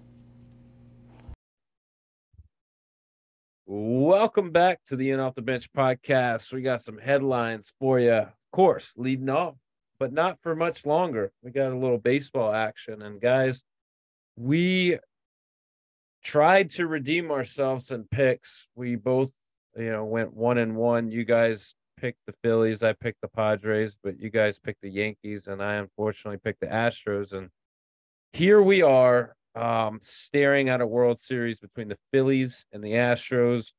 Randy, once again, you were right, man. The Phillies are playing well, and the guy that they paid all the money for to put him there actually did. He did just that. He put him there. Bryce Harper with a big shot to put him ahead. But I mean, I think they were going to win the series nonetheless. What do you think? I do too, but I mean, it's refreshing to see because, Bryce Harper's really been polarizing since he's been in the game. Nobody has doubted his talent, but a lot of people didn't like the guy. So to see him come up in a big moment after getting that contract and then have the owner come up after and say, I underpaid you. I don't know how I underpaid you at $300 million, but I underpaid you. That was a really cool moment. And it just goes to show something I think we all agree on, that Bryce Harper's been one of the best players of the last 10 years. Yeah. I mean, you sit and you think, when we first heard the name Bryce Harper, the dude was barely like 14 or 15, maybe even younger than that. And yeah, like he was known as the prodigy and this phenom and the next big thing. And, outside of LeBron, like, I don't know many people that could like get that recognition that early and live up to it. And I would say he's done a pretty good job of living up to exactly what people thought or said he was supposed to be. 100%. So, Jim, who you taking? Phillies, Astros, how many games? Astros in 5. Ooh, you're not even giving the Phillies a shot, man. I got to stop hating on Houston and just realize what they are, bro. They are what they are. Randy, what about you? You still riding the Phillies train, or is that train coming to a halt? No, dude, I got to stick with them. I said they were going to be there. They're going to be there. I'm going Phillies in 7. Wow. Okay. I think if the Phillies can make it to a game 7, I think they win it. I think you're right, but I think they don't make it there. I think the Astros get it done. I think they're going to get it done in 6. I think maybe game 1 will be a close game. I think the next 2 that they play won't even be close. It'll be one way or the other. And then, I think the Phillies will have a good game where they beat up on the Astros, but inevitably I think Astros take care of business. 6 games, put it in writing, write it down. That's what I got. So, outside of just it being the World Series, Jim, will you watch any of it? You gonna put me to it like that? Mm-hmm. If there is not football on, yes, I would say basketball, but I don't really have much of a rooting interest right now, so really only football could overtake it. Okay. True. I think it's one of those things for me. I enjoy watching baseball. I just don't know if I can commit to a 9-inning game. I think it's something that if my team's not in, I'll watch a couple innings and then flip over to something else and then flip it back, check out an inning. Well, the good news is if you do want to invest, you don't have a West Coast team on there, so you're not going to get any ridiculous starts. I'm telling you, man, it's gonna be 8:05 pitch time every night. Can't wait. Maybe earlier than that. Who knows? But moving outside of baseball and moving on to the NBA, obviously, there is some crazy stuff going on in the West. I feel like the West is always good. I think that's a given. But I feel like the West might be better than what we thought they were going to be. I think there are some teams up there like the Jazz and even Portland. Portland has a name and they have a face, but sitting at 4-0 right now, I wouldn't have picked it. But obviously the Pelicans are playing better. I mean, you got the Jazz, who we thought were just fire selling everybody. They're up there too. Randy, before we get into the Grizz, just talk to me a little bit about the West. Do you think there's going to be a couple teams in there that are pushing and it's going to be a lot harder, or do you think it's just kind of early and teams are just finding their way? Yeah, no, I think it's early because I think you got teams like Dallas. I mean, their only win was against the Grizzlies in dominant fashion, and I think that's a playoff team, of course. I think the Clippers are going to find theirs, but I think that you're going to probably see teams like the Trailblazers are going to fall. The Jazz are going to fall. I mean, they did get back a return for, Mitchell, but I don't see them staying up there. But you're right. The West is super deep, but right now it's like way too early for me to say that the Blazers or the Jazz are going to stay up there. You're going to do you know what? The Warriors right now, if the playoffs were to start today, 4 games in, they're in a play-in game with the Clippers. And I don't think any of us think that's going to be the 9-10. Do you think the Pelicans stay in the mix? Absolutely. No, I've said that since last year. That team, if Zion can stay healthy with Brandon Ingram, who I've loved from the jump, I wish he was a Grizzly.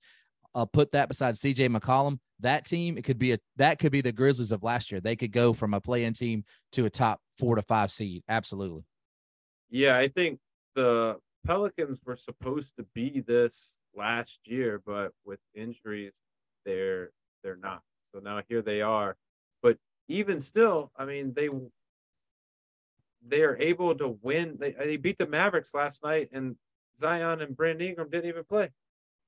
And it ain't like it's not like the Mavericks, just like you were saying, Randy. It's not like the Mavericks aren't a good team. They're going to be in the playoffs, and they just put it on Memphis, which, I mean, I think Memphis is a great team, Yeah, but they just don't play Dallas well. I mean, this is going on a few years now. It's getting ridiculous. It's Luka, man. He just does what he wants. Yep. There's nothing that they can do that can stop that dude. But, as we're talking about the Grizzlies, Randy, 3-1 start.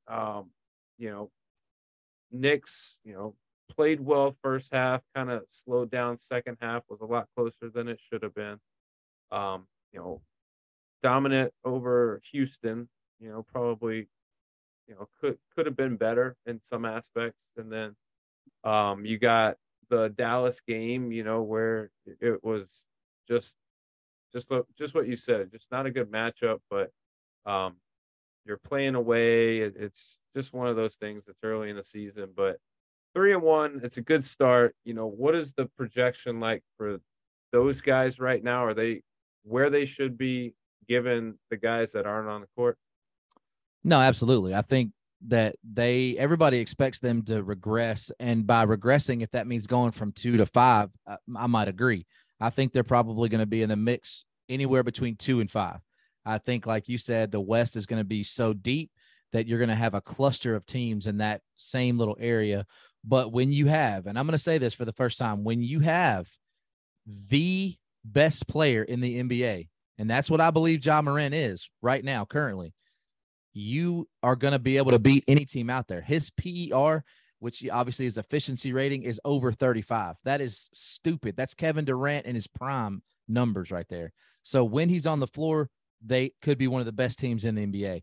The problem being is when he goes off the floor, and maybe they found something in their last game because Desmond Bane ran a lot of point. And if Desmond can play point while Ja's out of the game and you let him play with guys like Brandon Clark and Santi Aldama, Larivia. I think one thing you got to think about too, guys, is that we don't have Zaire, they say he's going to be out another 4 to 6 weeks. You know, obviously you don't have Jaren. Everybody knows that. You haven't seen Tillman yet. So I think there's still a lot that the Grizzlies are holding close to the vest. So to be able to be 3-1 after 4, hell yeah, we'll take that. Yeah. So do you think Santi is another example of management getting it right? Oh, absolutely. That guy has been the consummate professional. And what you really like to see, when we saw this after every big win last year, the other night, Jaren Jackson is just as happy that Santi is doing well. Santi is the 3rd leading scorer on the team right now. I think he's averaging like 13, and he's rebounds 7.5. If you can get 13 and 8 from a dude like that, who's going to be coming off the bench when Jaren comes back in, I mean, what a freaking steal that is. You still got Tyus, you got all those guys, and then Larivia, the guy comes in. That's another example of it. That guy's averaging like 6 and 3 a game, 6, 3 and 3. That's exactly what you want coming off the bench, because you got to make up for that Melton and Kyle Anderson, all those guys not being here anymore. Now, let me get to the bad real quick, and I'm not going to stay on this long. They got to trade Dillon Brooks. They got to trade Dillon Brooks. When they lose leads, it's when Dillon comes in and just shoots and shoots and shoots. I think, let me look it up real quick. His field goal percentage, his PER is 0.22. The NBA average is 15. 0.22. It's off. So let me ask you this: they beat Brooklyn, right? And Brooklyn got probably a couple of the best players in the league on their team, if not, arguably. I know Ja is up there, but Kevin Durant is the best player in the league, probably. All right, so Dillon came back for that game. They win that game. Was he a factor in winning that game, or do you still think they do it without him? Like that's kind of the dilemma that I'm with.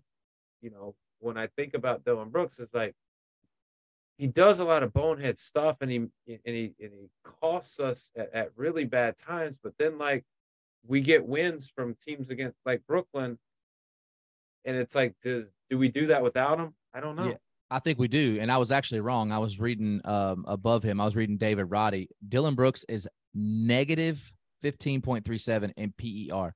Do you know how inefficient you got to be negative in PER? It's almost impossible. And to be negative 15. And here's the thing. They put him in as a defensive stopper on Kevin Durant and Kyrie. He didn't stop them. They both had 38. I think you said it earlier. You got to outscore him. And if Desmond's doing what he does, no. So, Joe, let me ask you this. Obviously, if Desmond's going to have to run some of this point when Ja's off the court, that means they can't really be on the court at the same time that often, right? Right. I mean, you see it with a lot of teams, though, and the way they stagger their minutes. And especially when you get later in the season, or not later in the season, when you get to like playoffs or whatever, and guys' minutes are up, it really won't become a factor because guys will play a lot more minutes. But I mean, I think you can stagger them well. I mean, you see it with a lot of teams. Just to use an example, when Kawhi Leonard is healthy, like him and Paul George, they'll sit one for a little bit and do it other. Same thing with Clay and Steph, do it all the time. Steph will play out the whole first quarter. Clay will come out with 5 minutes left, so they do these kind of things. And so it's not abnormal for a lot of teams to do it. And I don't think it makes them, any worse. And then, you get them together for the start of the game, the end of each half. So I think they'll be fine. And I think like Randy's saying, I think it gives Bane an opportunity to not only flourish, but to get other guys involved. Yeah, I think, obviously there's still a couple pieces that are going to be coming back. They'll be at full strength. I do want to go back to one thing before we move on, Randy. Talking about Dillon Brooks and trading him. Well, if that's the case, then what are we trading him for? You're going to have to match up some money. So you probably are going to have to find, expiring contracts aren't used the way they used to be used to shed cap room. That's not really how it works anymore. But if you could find somebody with an expiring deal. And really what the Grizzlies are going to try to do is flip it to some draft picks. That's what they want, right? So you also want to free up some space. Dillon's getting paid the bag, and you're about to have to pay. So you got Brandon Clark on there. You got Ja Morant. He's locked up. Steven Adams is locked up, although I'm not really sure that's a great deal. But you're still going to have to go with Desmond Bane. Jaren's already locked up, but Desmond's fixing to get a lot more money than people thought he would going into last year. So I think you get Dillon off now. But if you listen to the guys on the court talk, they love that dude. Desmond Bane was the first person, to your point, that we don't win this game without Dillon doing what he does. It's tough, man. So I don't know who you get. I don't think you go get a guy that has the upside of Dillon Brooks. I don't think that exists. I think your issue, Randy, obviously they have different skill sets, but I think his issue has been your issue that you've had all along with Russ. Yeah, he does all the great things, but makes really bad mistakes in really bad situations and bad moments. And so is it worth it in the end? And you've always said that you don't think Russ is worth it. And I think you feel the same way about Dillon Brooks. Yeah, he does all these great things, but you don't want the guy who's going to cost you at the end of the game. True, but the Dillon Brooks is worth a flyer because you're paying him $10 million, not $50. True. That's the problem. You could take a risk with Dillon and not handicap your future, which is really what the Grizzlies did. I was hesitant to if I was going to bring this up, but you know what? Let me ask you straight up, because he ain't playing tonight, and they're 3 for 15 from downtown and look like absolute crap. So you can't blame them. Can we call it what it is? Are the Lakers the worst team in the NBA? They're a dumpster fire, but I think if they make some moves, they wouldn't be. They had a trade on the table today that I heard Gary Parrish talking about where Buddy Hield. I think that instantly makes the Lakers better. And at this point, I'm not dogging Russ. I'm saying it's so toxic. You got to get that situation. Well, it's not even just the toxic part. I thought, listening to Greeny the other day, they were talking about if you watch the style Lakers to play, you're asking Russ to do everything he's not good at. So you are automatically just setting him up for success. You're talking about half court sets, being a jump shooter and playing defense. These are the things that he's never been great at. He wants to run out and transition. So, I mean, not only are you talking about just the toxicity, but you're asking a guy to do something that he's never going to be good at. He's never been good at. So to your point about Buddy Hield, I mean, you got to find somebody to shooter. But all these guys, the thing about it is, man, you talk about just Buddy, you need multiple guys. None of these dudes can shoot. I've watched every game so far, and I'm watching it right now. I mean, this is the most atrocious 3-point shooting team in an era where you have to be able to make threes. I think with them, any new face would be helpful. I think it's so bad right now. They just need something to refresh it just a little bit. It could be not anybody or a piece that's going to help, but I think having a different culture, a different vibe in the locker room would probably do some good. Might refresh them a little bit and reset things and get them turned around. But as of right now, they are not a good basketball team. And I sent y'all a message in the clip. Charles Barkley was talking about it, and I just want to talk about it from a Russ standpoint for a second. He was talking about he wasn't playing with the passion and enthusiasm that he normally does. And that was actually the night where he had the really good game where you could argue that he was the best player for the Lakers. And Shaq was like, look at his stat line. He was great. And he goes, no, that's not what I'm talking about. And so I had sent y'all the clip and I talked about it. And he threw down that dunk, like he used to do. It showed me that he still has athleticism. And he didn't pound his chest and he didn't stomp his feet and he didn't yell or do anything he did. He just casually jogged down the court like he didn't even care.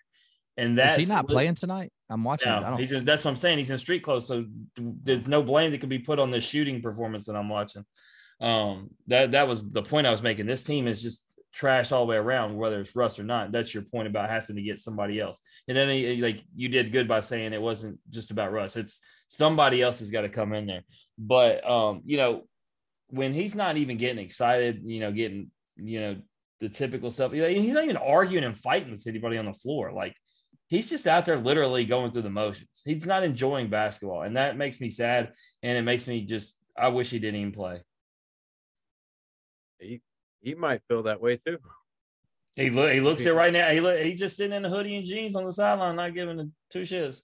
Well, here's the good news, guys, is that very early in the season, and there's a lot that could happen, and hopefully, Jim, for your team's sake, I hope. I don't care if he goes to a team and they have the worst record still. I just want him to have fun playing basketball like he used to. That's all I want. I mean, send him back to OKC. That's what I wish for. Him and Bruce Shea. Brown. What?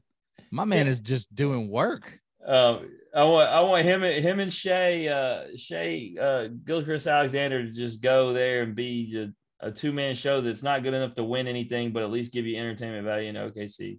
Hold up, man. For real talk. Do y'all ever heard of a guy named Bruce Brown? I just had to look this up. He's killing the Lakers right now.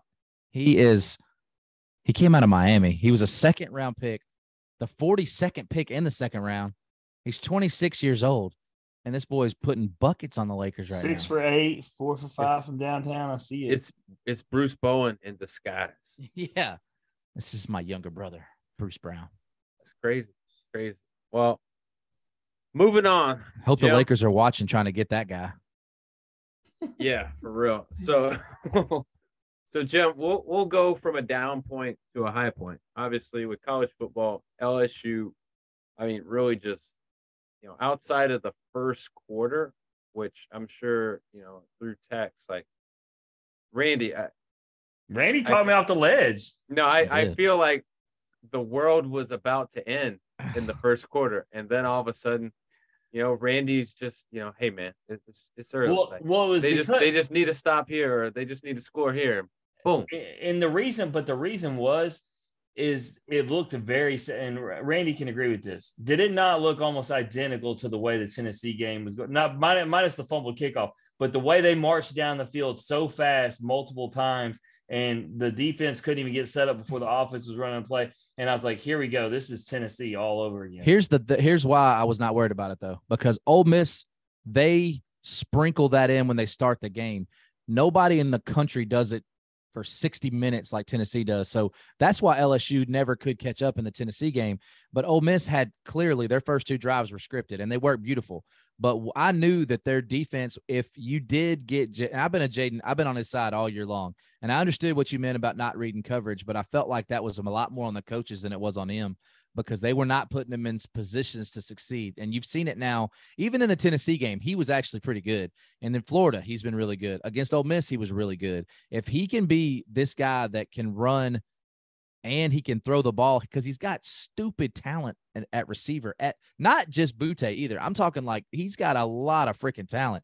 I think LSU. Neighbors and Jenkins Taylor, Neighbors. Yeah, Jenkins is like third in the SEC in touchdown catches. So what I'm saying is, and I've said this on the SEC Live that I just did too, to call, and I said it 5 weeks ago, to call what LSU and Brian Kelly inherited a rebuild is a disservice to that roster, because it's still the third most talented roster in the SEC by every recruiting ranking known to man. So it's not like Brian Kelly got a bare cupboard. And not like it because I'm saying this because it's Tennessee, but Josh Heupel, that dude got a bear covered. Like I think what Brian Kelly has access to is exactly why he is where he is. But I got a little beef with you though, dog. My man, after that big win, you win in the big, you beat Ole Miss like you always do. Not only do your fans rush the field, I know you're upset about that. That's not where I'm going. Brian Kelly says, we were a lot closer in that Tennessee game than the score looked. Jim, I got to ask you, you were there, man. Was it closer than it looked? Bruh, I went and found the buffet line so I could stop watching. It was never close. It was never fun. That man's lying to himself because he's feeling good this week. There was never 1 second in that game, Randy. And that's the Brian Kelly that we know, right? but I'll say this: I got to address. I wasn't even going to, but since he did it, I was reading. This is horrible. And this is why I text you guys talking about we've endured 2 really bad seasons. Oh, is that all? 2 bad seasons? You're 3 years removed from maybe the greatest college football team ever. 2 bad seasons. Tennessee rushed the field because they had lost 15 straight to Alabama. What are we talking about? It's not even the same category. You see teams rush the field because they've never beaten a top 10 team before type stuff. Like, all the time, like, mid-majors and whatnot. Like a team like LSU's got 3 national championships in this century. Like, you don't rush the field, especially for a team that you own the series on and make 7 straight wins in your house. That's just degrading. And you cost your school $250,000, and people say, "Oh, they got for the third offense." I know. Yeah. And you know what the crazy part is, Randy? It obviously goes up every time, right? Yeah. Well, let's just say hypothetically, obviously I know Alabama's Alabama and they're 14.5 points here. But if they win Alabama, if these dudes rush for Ole Miss, they're going to for Alabama. So what's the fine go? Is it go up to $500,000? I bet. You know what? I guarantee you, it doesn't matter what it is. They still gonna do it, and I would too. Yep. Damn Alabama. But that's Alabama. But that's Alabama. It doesn't look. I It doesn't agree. look and feel as cool now that you done did it to Ole Miss. No, you can't let them. Now you got to have event staff at every corner. You can't rush the field anymore. It's kind of fitting though. I mean, Brian Kelly, they don't know how to act because he's never beat a ranked team before, because we all know what Notre Dame does when they actually play somebody. Yeah. Not ever good. To Jim's credit, though, I mean, are they really a ranked team? I mean, are they? I mean, I don't know. Yeah, I took a lot of heat though for saying Ole Miss was overranked and that I thought LSU would win because they own the series. And yes, I did in the first quarter start to get stressed out, but nonetheless, they won by 25, and it appears that what I said was true. I will bring this up since it's not on the slate this week. It's 2 weeks from now. I was reading something that I didn't think about, boys. One of the most interesting matchups about Alabama LSU that nobody's even probably thinking about is going to be Elias Ricks covering Kayshon Boutte, because remember, my man bounced on Baton Rouge. He is a native of Baton Rouge, and he now plays for Bama, and he's going to be lined up against his former teammate. That's going to be one to watch. Well, he was lined up across from Jalen Hyatt too. You know what the biggest problem with LSU playing Alabama in 2 weeks? It won't be the best game on. That is semifinal weekend though, if you think about it, because it's the top 2 teams in each division who should both be tied going into that game. Well, and the thing is, I don't think Tennessee even has to beat Georgia. I don't think so either. I think they might be better. I don't know. But what I'm they might be better off not beating them. I see what you're saying, because they can lose to Georgia and then Georgia goes to the championship game. Tennessee doesn't have to play that, and they don't lose, and they're sitting at 4. Bam, you're in. Yep. Yeah. But what I love is, obviously, I wanted the game at night, but one of the reasons isn't because of the atmosphere, but it's because of the tailgate. And so I can already tell you, because I've already been setting it up with the guys, and we're going to be sitting there watching an electric football game while eating and drinking good. And so I couldn't ask for better than watching Tennessee, Georgia while we're sitting there doing that. So, man, that's the atmosphere that I'm down for. Hey, can I say something about that real quick? I got some real beef, man. I've been watching it on Twitter and I've been doing all that. I saw so many fans of Georgia and Tennessee saying, how do we not get the primetime game? Do people not understand that CBS 2:30 is That's it. primetime game? That is primetime. It draws double, no matter what the matchup is. It draws double of what an ESPN night game. And now, 100% LSU wants a night game, and I know why, and I'm all for it. Well, but 2:30. But here's the reason why LSU was going to get it, because they haven't been given it yet. All their SEC games were not given at night, because remember, I thought Tennessee might get it. I thought Ole Miss might get it. So, I mean, they had to get it at some point. No, I agree. I just think that people that don't understand that first of all, it goes in rankings. CBS gets first pick because they pay the most, period. ESPN gets like the second pick. SEC, obviously they own the SEC network. But anyways, 2:30, even though we all hate Gary Danielson, I think we can all agree with that. I think that's the reason why nobody wants that game, if we're being honest. They don't want to. I'm just glad that it's not the Alabama game, because that guy has got to be an Alabama graduate. He has to be. But that's why that one penalty call was so bad. The one where they called the pass interference that wasn't. When he said that he thought that was an actual pass interference on Alabama, like, I was shell shocked. I was like, did he just say that they got the call wrong and that should have been on Alabama? Yeah, I 100% agree. Y'all, who was it? Was it Vern Lundquist that was like salivating over AJ McCarron's girlfriend in the Natty? Oh, his girlfriend. There she is. Here she is. But Oh man.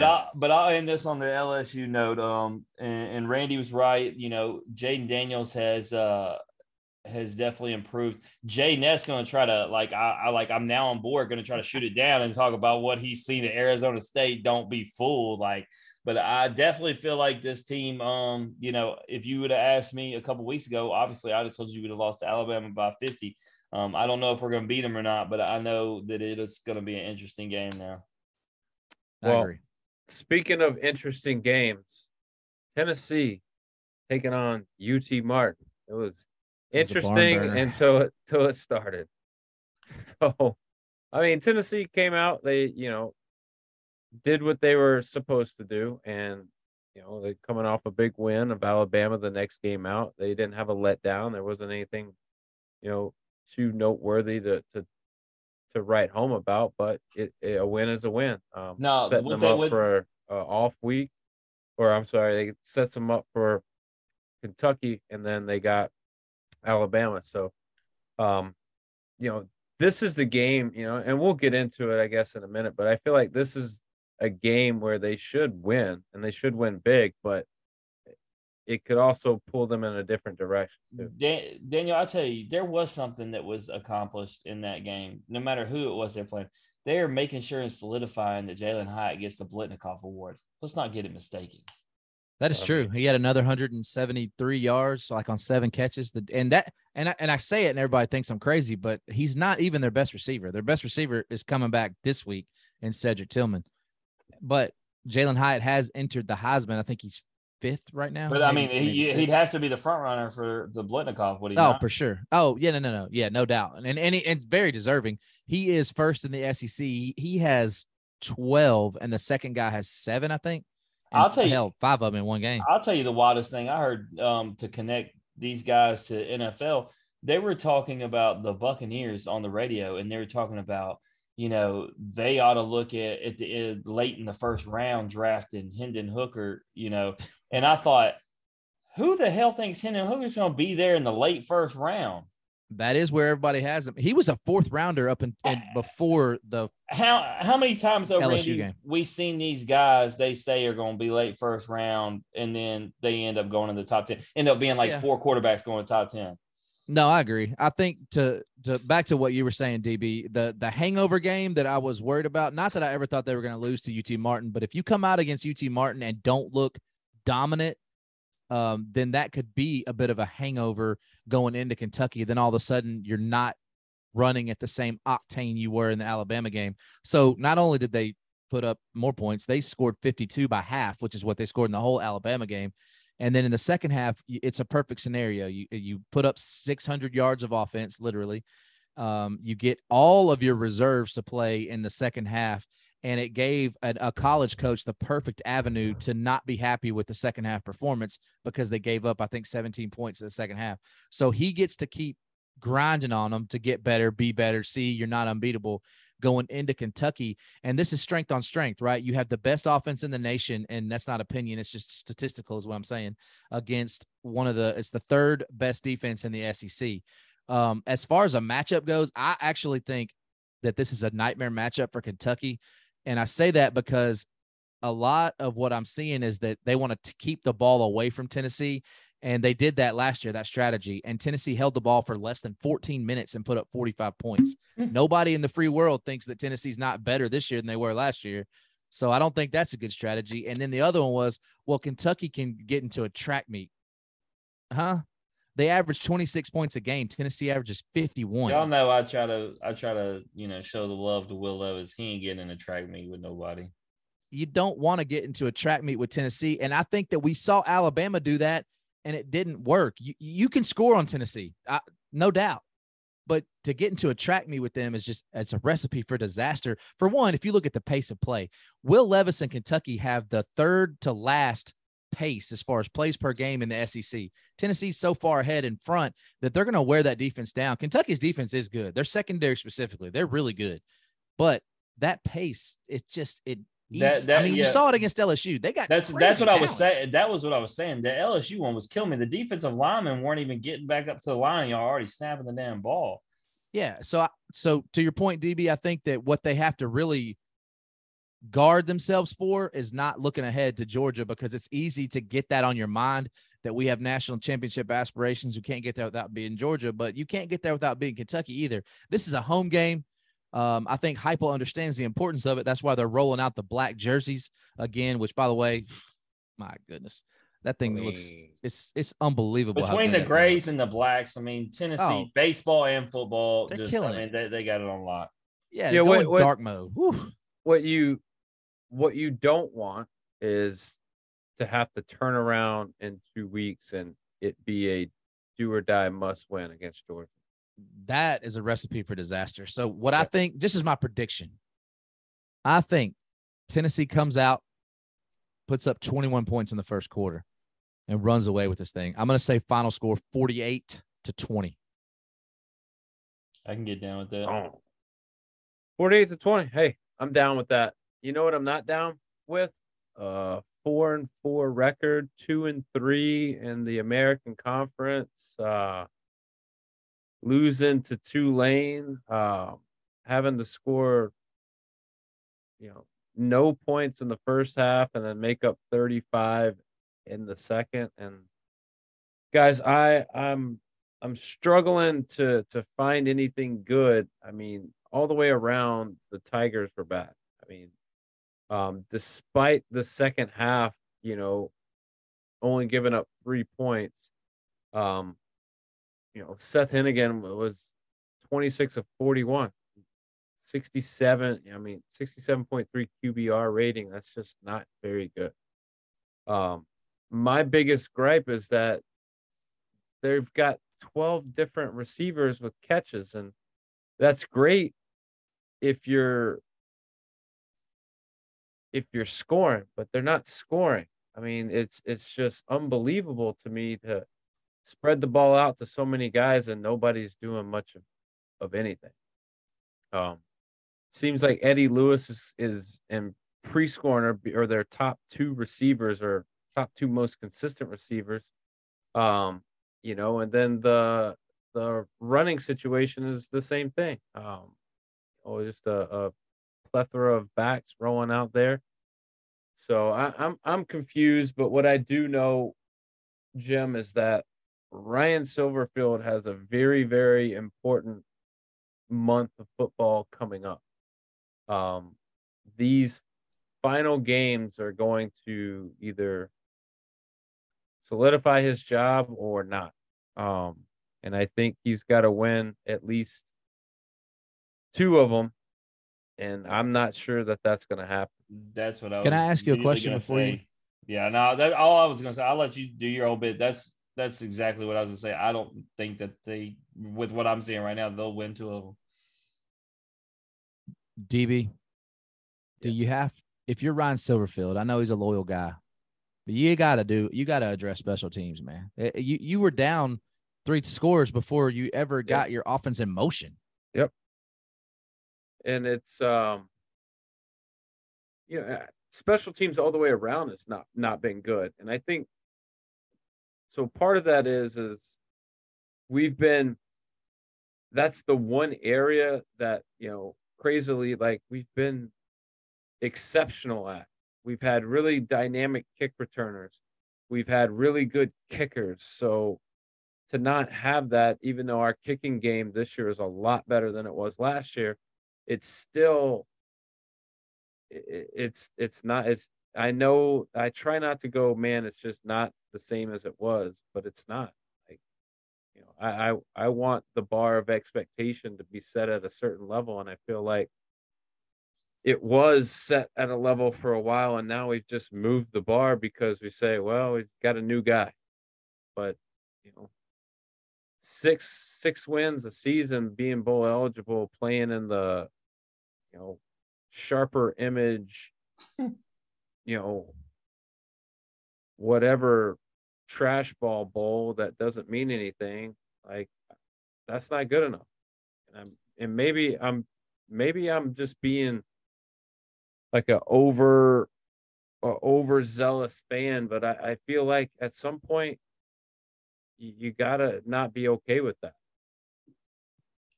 I don't think you're wrong at all. I mean, we talked to Hennigan before this season. We knew what the expectations were, and I get it. He's a player, whatever. But, and so he's going to obviously say they expect to do big things. But, we didn't say that they were going to win, the American. That's never what we said. But we were looking, what? Hopefully 7 was the floor, right? And now, like, you just hoping and praying you get there. It's a bad season. And honestly, let me ask you a real question, Daniel. I know you said you didn't think Silverfield would get fired this year, but in some way, do you kind of hope that this thing just continues to go downhill and then he's gone? No, of course not. I mean, because it's never a fun transition that first year with a new coach. Like, even you at LSU, like, you're not convinced of the season that you could have, even with the players that are there. Imagine that on a much smaller, like, talent level. Like, it's not fun to have that transition. And plus, that transition, if it's done the same way it was with the Silverfield hire, how excited are people going to be about that? They're not. So I mean, I get what you're saying, but I mean, I guess the question is, do you think that they could win under Silverfield? So here's when I think about this season, they were really, they should have beat Houston, and they had an opportunity to beat ECU. So I mean, you should kill ECU. You should, yes, but what I'm saying is like, they're going to look back on the season, and let's say they go 6-6 and they're bowl eligible, and they play in the Sharper Image, whatever trash ball. Like, they're going to go back and look at those 2 games and go, oh man, we could have been, an 8-win team had we just. But are you going to do that? We were one play better. But are you going to do that every year? Because Morris Joseph, Quindell, and Seth all came in talking about last season and how that was the case. So you can't just go back every year and say, well, if we would have had 2 or 3 things go differently in these 3 games, we would. I mean, that only works for so long. Yeah, I think if you can beat UCF at home for homecoming, and then you can play Tulsa, and beat them, which we notoriously, another team like ECU that we don't play that well. Then you got North Alabama, and if you don't win that game, he needs to be fired. The good news about the UCF thing, right, is obviously UCF's got Cincinnati this weekend, and you're on a bye week, so you got an extra week to prepare, and they got a hard ass game in front of them. True. But yeah, I mean, 3-1. Yeah, I think 3-1 would be great over the next 4, but I think realistically, I think it's going to be 1-3, and I think that might be enough to do it, but I don't know. I don't think you do it, and this is why. And you don't do it unless you 100% absolutely know you can get X. And for all these people that say go get Hugh Freeze, like, be realistic. The dude's making $7 million a year. Like, be realistic with your expectations, because you didn't get Fuente like that. You didn't get Norvell like that. That's not, you're not them. And I don't mean that in any disparaging way. I mean, Tennessee doesn't pay Josh Heupel $7 million a year. Liberty is paying him crazy amounts of money. So you're not getting that guy.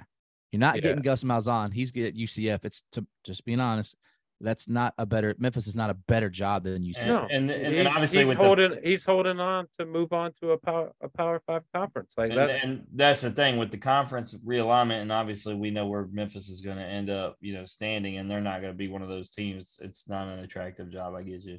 Yeah. So I just don't know who you got to find. Memphis is never going to be excited about it until there's something to be excited about, because nobody was excited when they hired Justin Fuente. Let's call it like it is. Revisionist history. Nobody was excited when they hired Mike Norvell. Everybody kept saying, why would they hire a co-offensive coordinator? All of a sudden he's a stud. Now he's a head coach at Florida State. I mean, he might get fired, but it's fine. He's making a lot of money. Yeah. I think you're right. I think there's a couple things working against them. One is, where they're located and how they have to recruit. And for a new person to come in, like that's a tough ask. Also,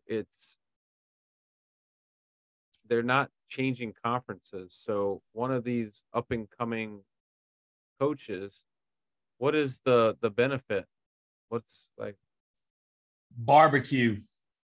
I mean, you're gonna have to be a guy, and that's the downside of it. You're gonna be a guy that's gonna be like a Fuente and Norvell, that the first time they do get their perceived dream offer, they're gonna move on. You got to reinvent yourself, and you don't need this whole thing. Silverfield is so Pastner-esque, like, and the fact that he was kind of like the last dog at the bowl, and that's just who you had to take. I think they went away from their blueprint in football when they hired Silverfield. What's Scott Frost doing?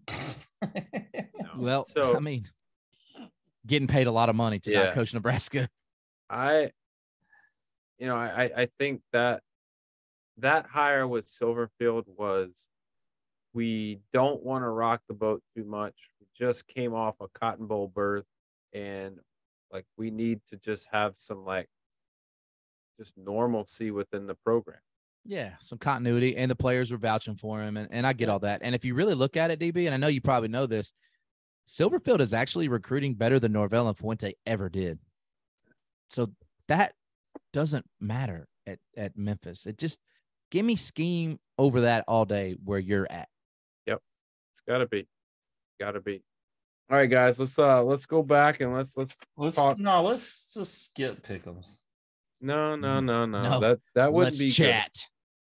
Let's go through this. All right. So last week's games, LSU, Ole Miss. Jim, you're the only one that got a point. I think that might be the only point I got. I'm out.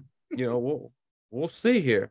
You then you decided you wanted to go with the Cuse, and you were looking good. Really, they should have won that game. Kind of gave it away doing some bonehead stuff. Okay, but I thought of, and we're not going to get deep into it, but I think I may have texted you this. It was the whole Memphis thing, right? That you talked about, like, so what's working in the first half, you keep doing the second half, but at what point do you make adjustments? Syracuse did exactly that. They did whatever they wanted in the first half. In the second half, it wasn't working at all. They pumped 5 straight drives, and they kept trying to do what they were doing originally. And it's like, at what point are you going to realize it's not working anymore? Yep. Switch it up. And they did. So they lost. Jim, you didn't get a point. Randy and I did. We took Clemson. Jim, you stuck with UCLA.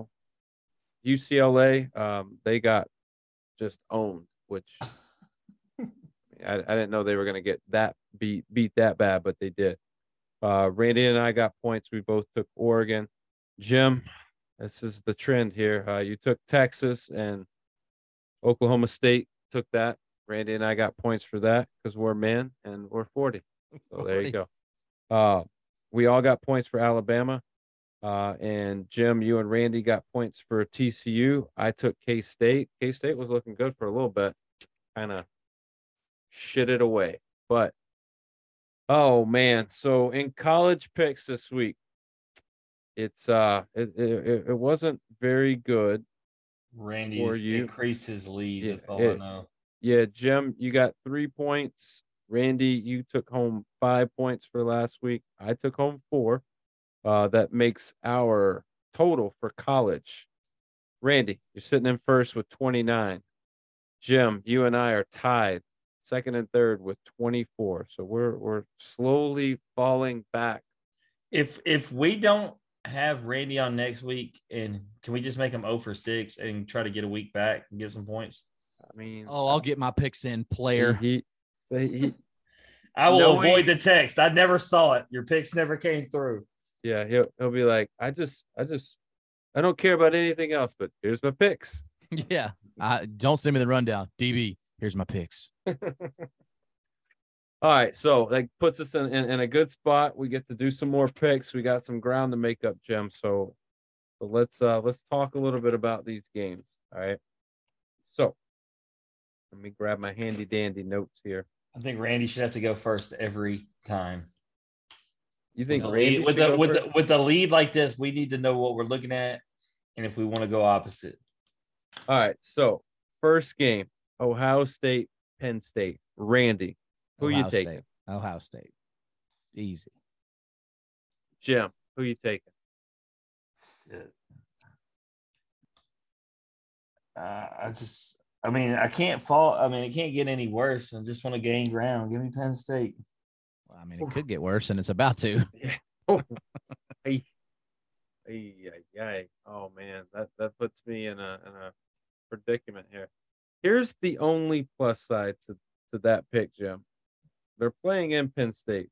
Penn State's coming off of a loss to a pretty good team. I don't know. Come on. Use your brain here, boys. I mean, I know how much money have y'all won on Ohio State? I'm picking none because Wisconsin. None because of Wisconsin. Well, yeah, that's very true. Fuck Wisconsin. There, I said it. Now you can put the explicit lyric sign next to this podcast, Jim. All right. So, next game, Notre Dame at Syracuse. I'm taking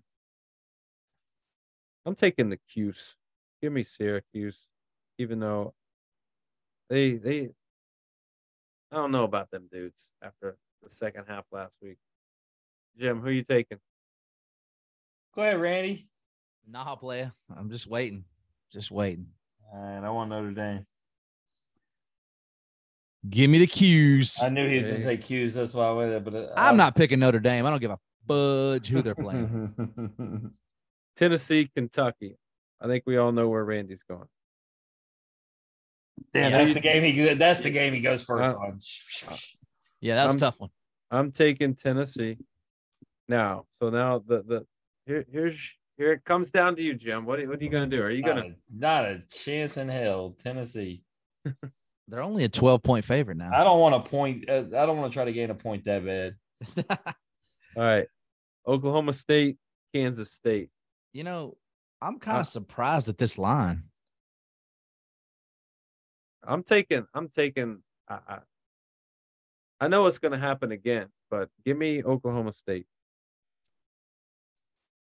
I am with you, but I can't believe they're underdogs. That's crazy. Yeah, give me Oklahoma State. Kansas State.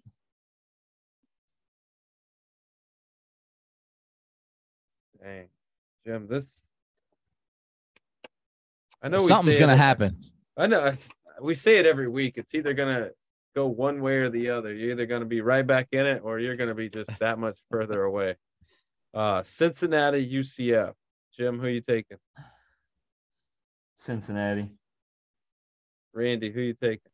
Central Florida. Home game. They're a better team. You think so? No, I don't think they're better, but they are at home, and I'm taking them. I'm going to take Cincinnati.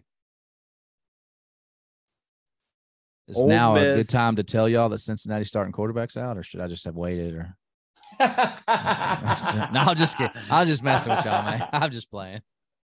Ole Miss, Texas A&M. Dude, I literally believed you, and I was like, "What a motherfucker, dude!" I'm gonna take Ole Miss. I think they're gonna bounce back. I don't think Texas A&M is that good. They're struggling.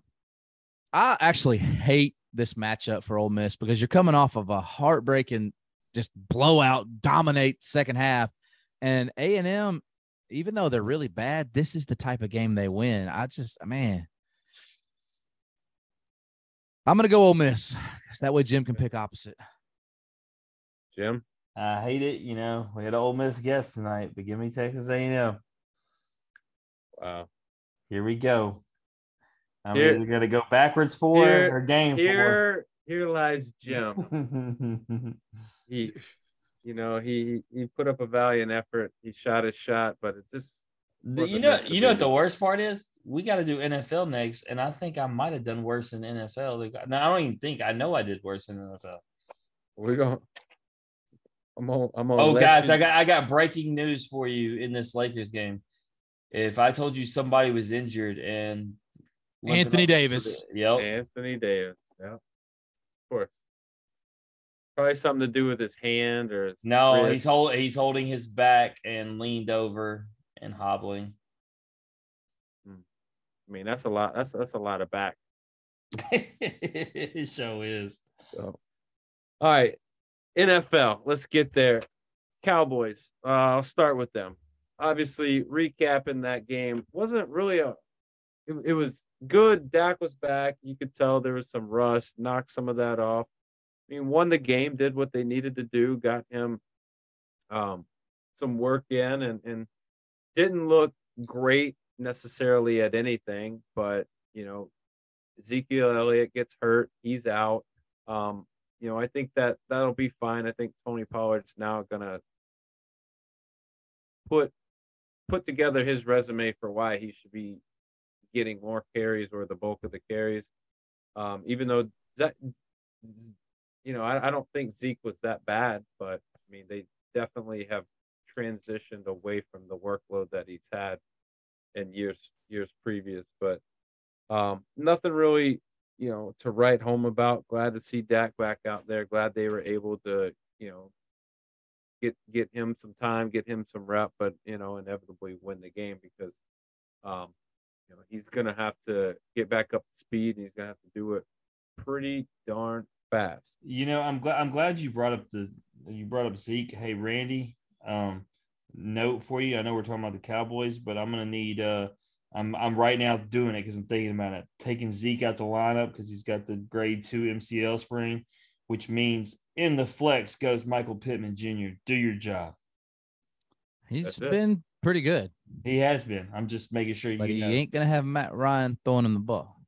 I don't care who he has throwing the ball. Kiss ball. I'm just saying.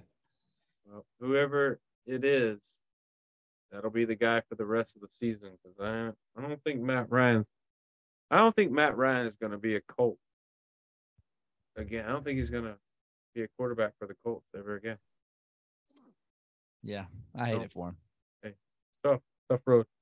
But Jim, Saints recap.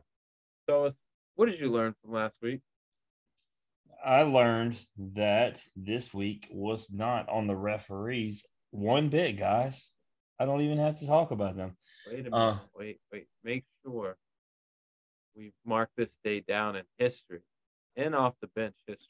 Jim does not blame anything on the refs for the Saints debacle against Arizona. Now, I blame Jay Ness. Before I start on the red rifle, I want to address Pete Carmichael, Dennis Allen, whoever was making these decisions. I assume Carmichael. I was noticing as I wasn't crazy in reading Twitter, and I thought to myself, we're inside the 10, second goal. Okay, the first down carry you gave to Ingram. That's cool. Second down, Taysom and Kamara aren't in the game. Okay. Third down came. Taysom and Kamara aren't in the game. What the are we doing? And then he throws a pick. All right. Then the next time down, they do the exact same thing. Kamara, how do you get inside the 10 and neither of the most dominant runners on your team aren't on the field and you're handing the ball to Mark Ingram or Trusted Dalton to throw? So they end up settling for a field goal. So the play calling is atrocious. How you don't get it in your two best playmakers' hands is beyond me. But then let's just talk about the real reason why they lost. It's 14-14. We got a fantastic football game going on. And my man throws back-to-back interception, pick sixes. Question, Randy, trivia. Who's the last guy to do that? I actually think you might know. That's why I asked you. Is it Carson Wentz? No. Fitzmagic. That makes sense. That makes sense. That's why I thought you might have a chance. I actually should have asked Daniel because it was actually at Tampa Bay. Then he turned around. Then he turned around and threw 5 touchdowns. Yeah, I love Ryan Fitzpatrick. Well, and to Dalton's credit, I mean, he did do a lot of good second half, but it didn't matter. You gave them 14 points in 30 seconds. And the thing was, Arizona had just scored. We got the ball back. They scored 21, or they got a 2-point conversion. Even it's 22 points in 3 minutes, man. I was like, I mean, it was quick.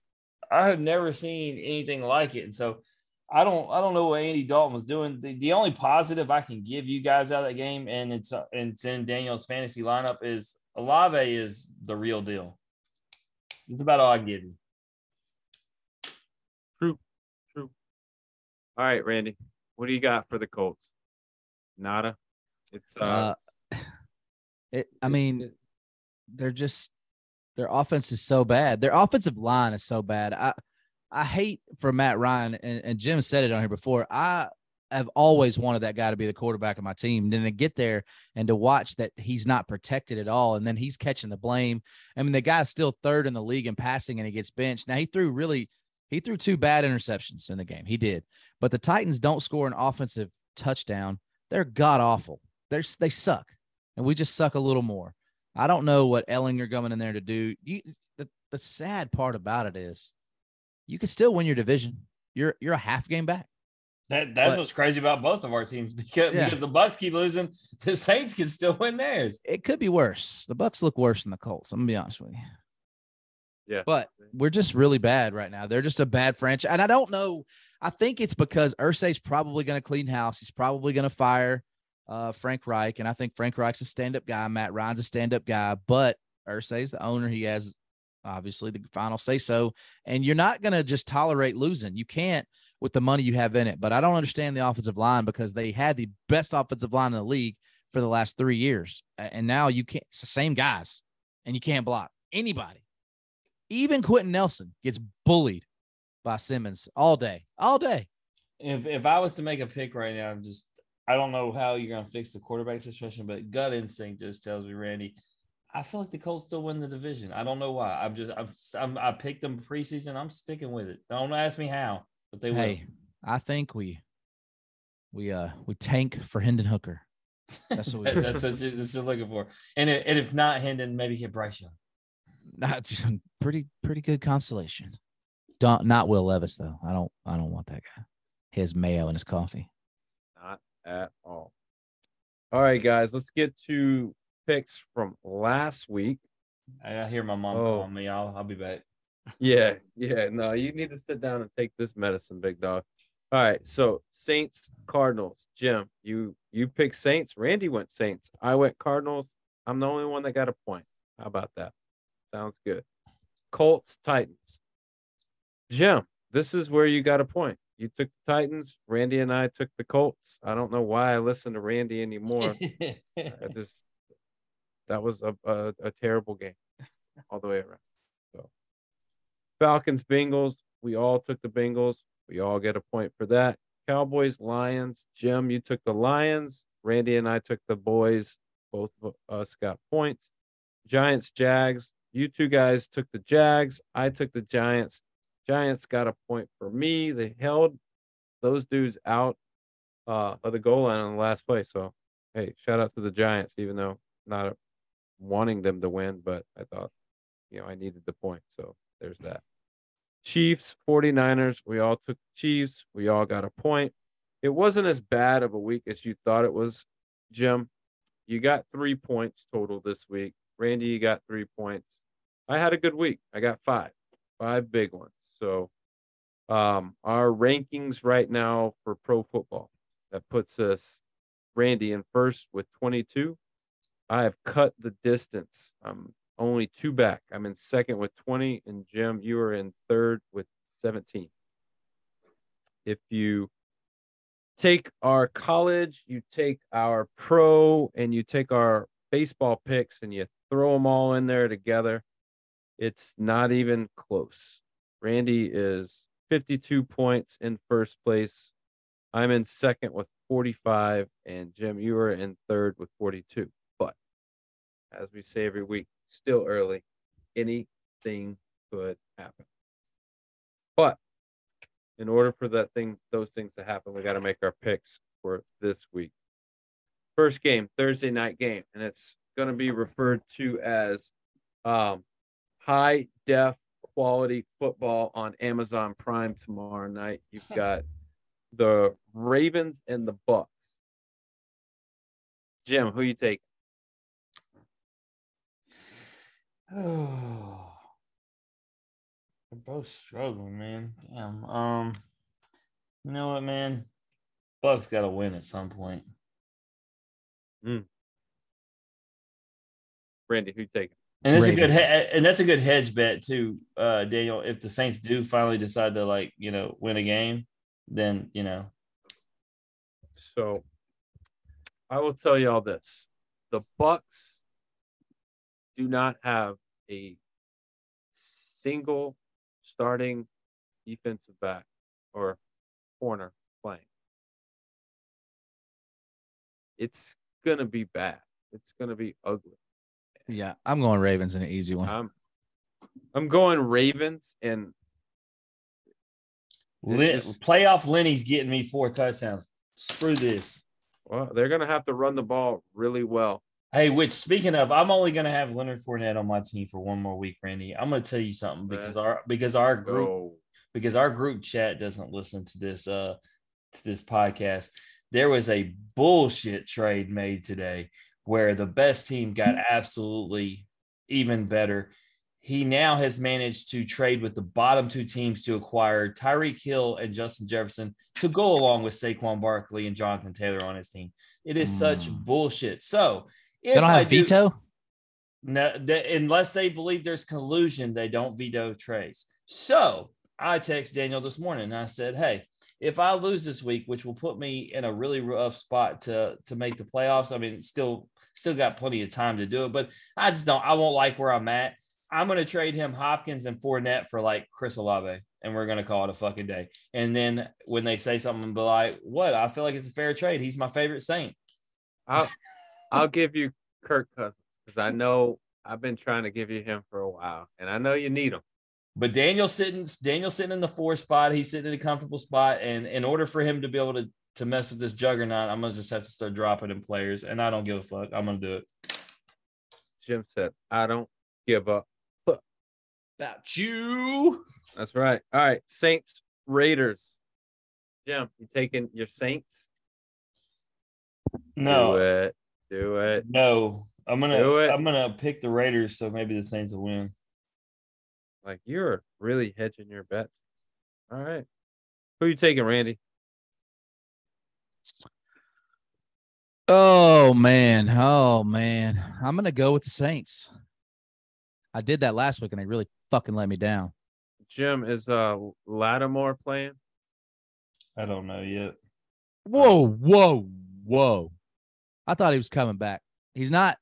We don't know. I don't know. I haven't looked into it. Son of a pick too soon. I'll stay. He very well may be. I haven't looked.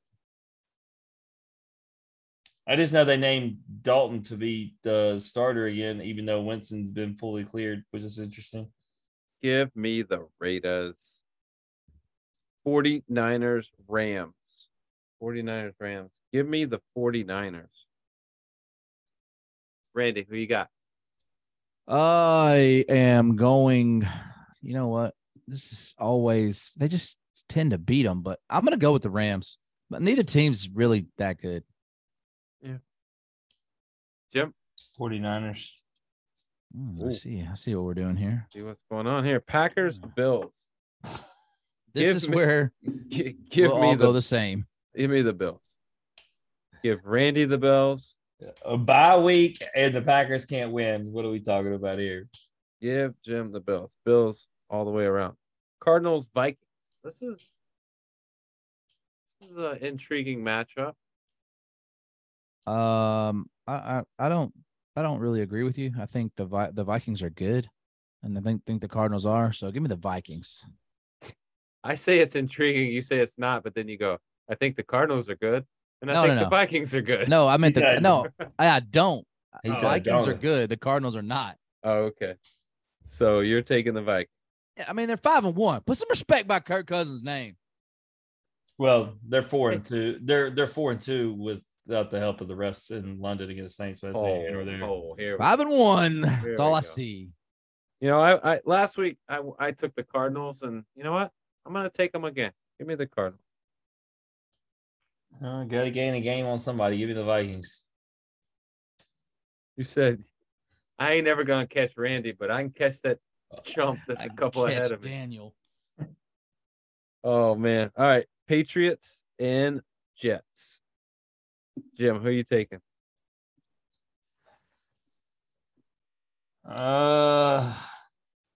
Give me the Jets. Randy. Same. I'm going Jets. I listened to them talk about how the Zappy was good in the Patriots game.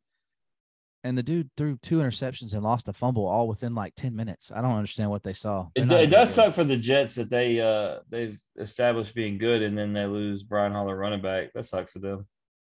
It does, but I think that defense is pretty good. Yeah. I feel like I heard them today talking to Belichick, and he's like, Mac Jones is still the starting quarterback. So I feel even better then. I don't know. But either way, we're all taking the Jets, man. It's gonna be a good week. Good week for Pick'ems. I'm ready to continue to slide back into this. But before we get out of here, Jim, last call, anything? Yeah, Saturday, MMA, Attitude Fights 25. We got guest Brandon Gator going for the featherweight title. And then we got Keon Lucas, the guest from 2 weeks ago. He'll be fighting coming on. And then just a soccer note for you guys. Our girl Molly Swift out there getting the SEC Community Assist Award. So shout out Molly. Molly, what's up? Randy, last call, anything?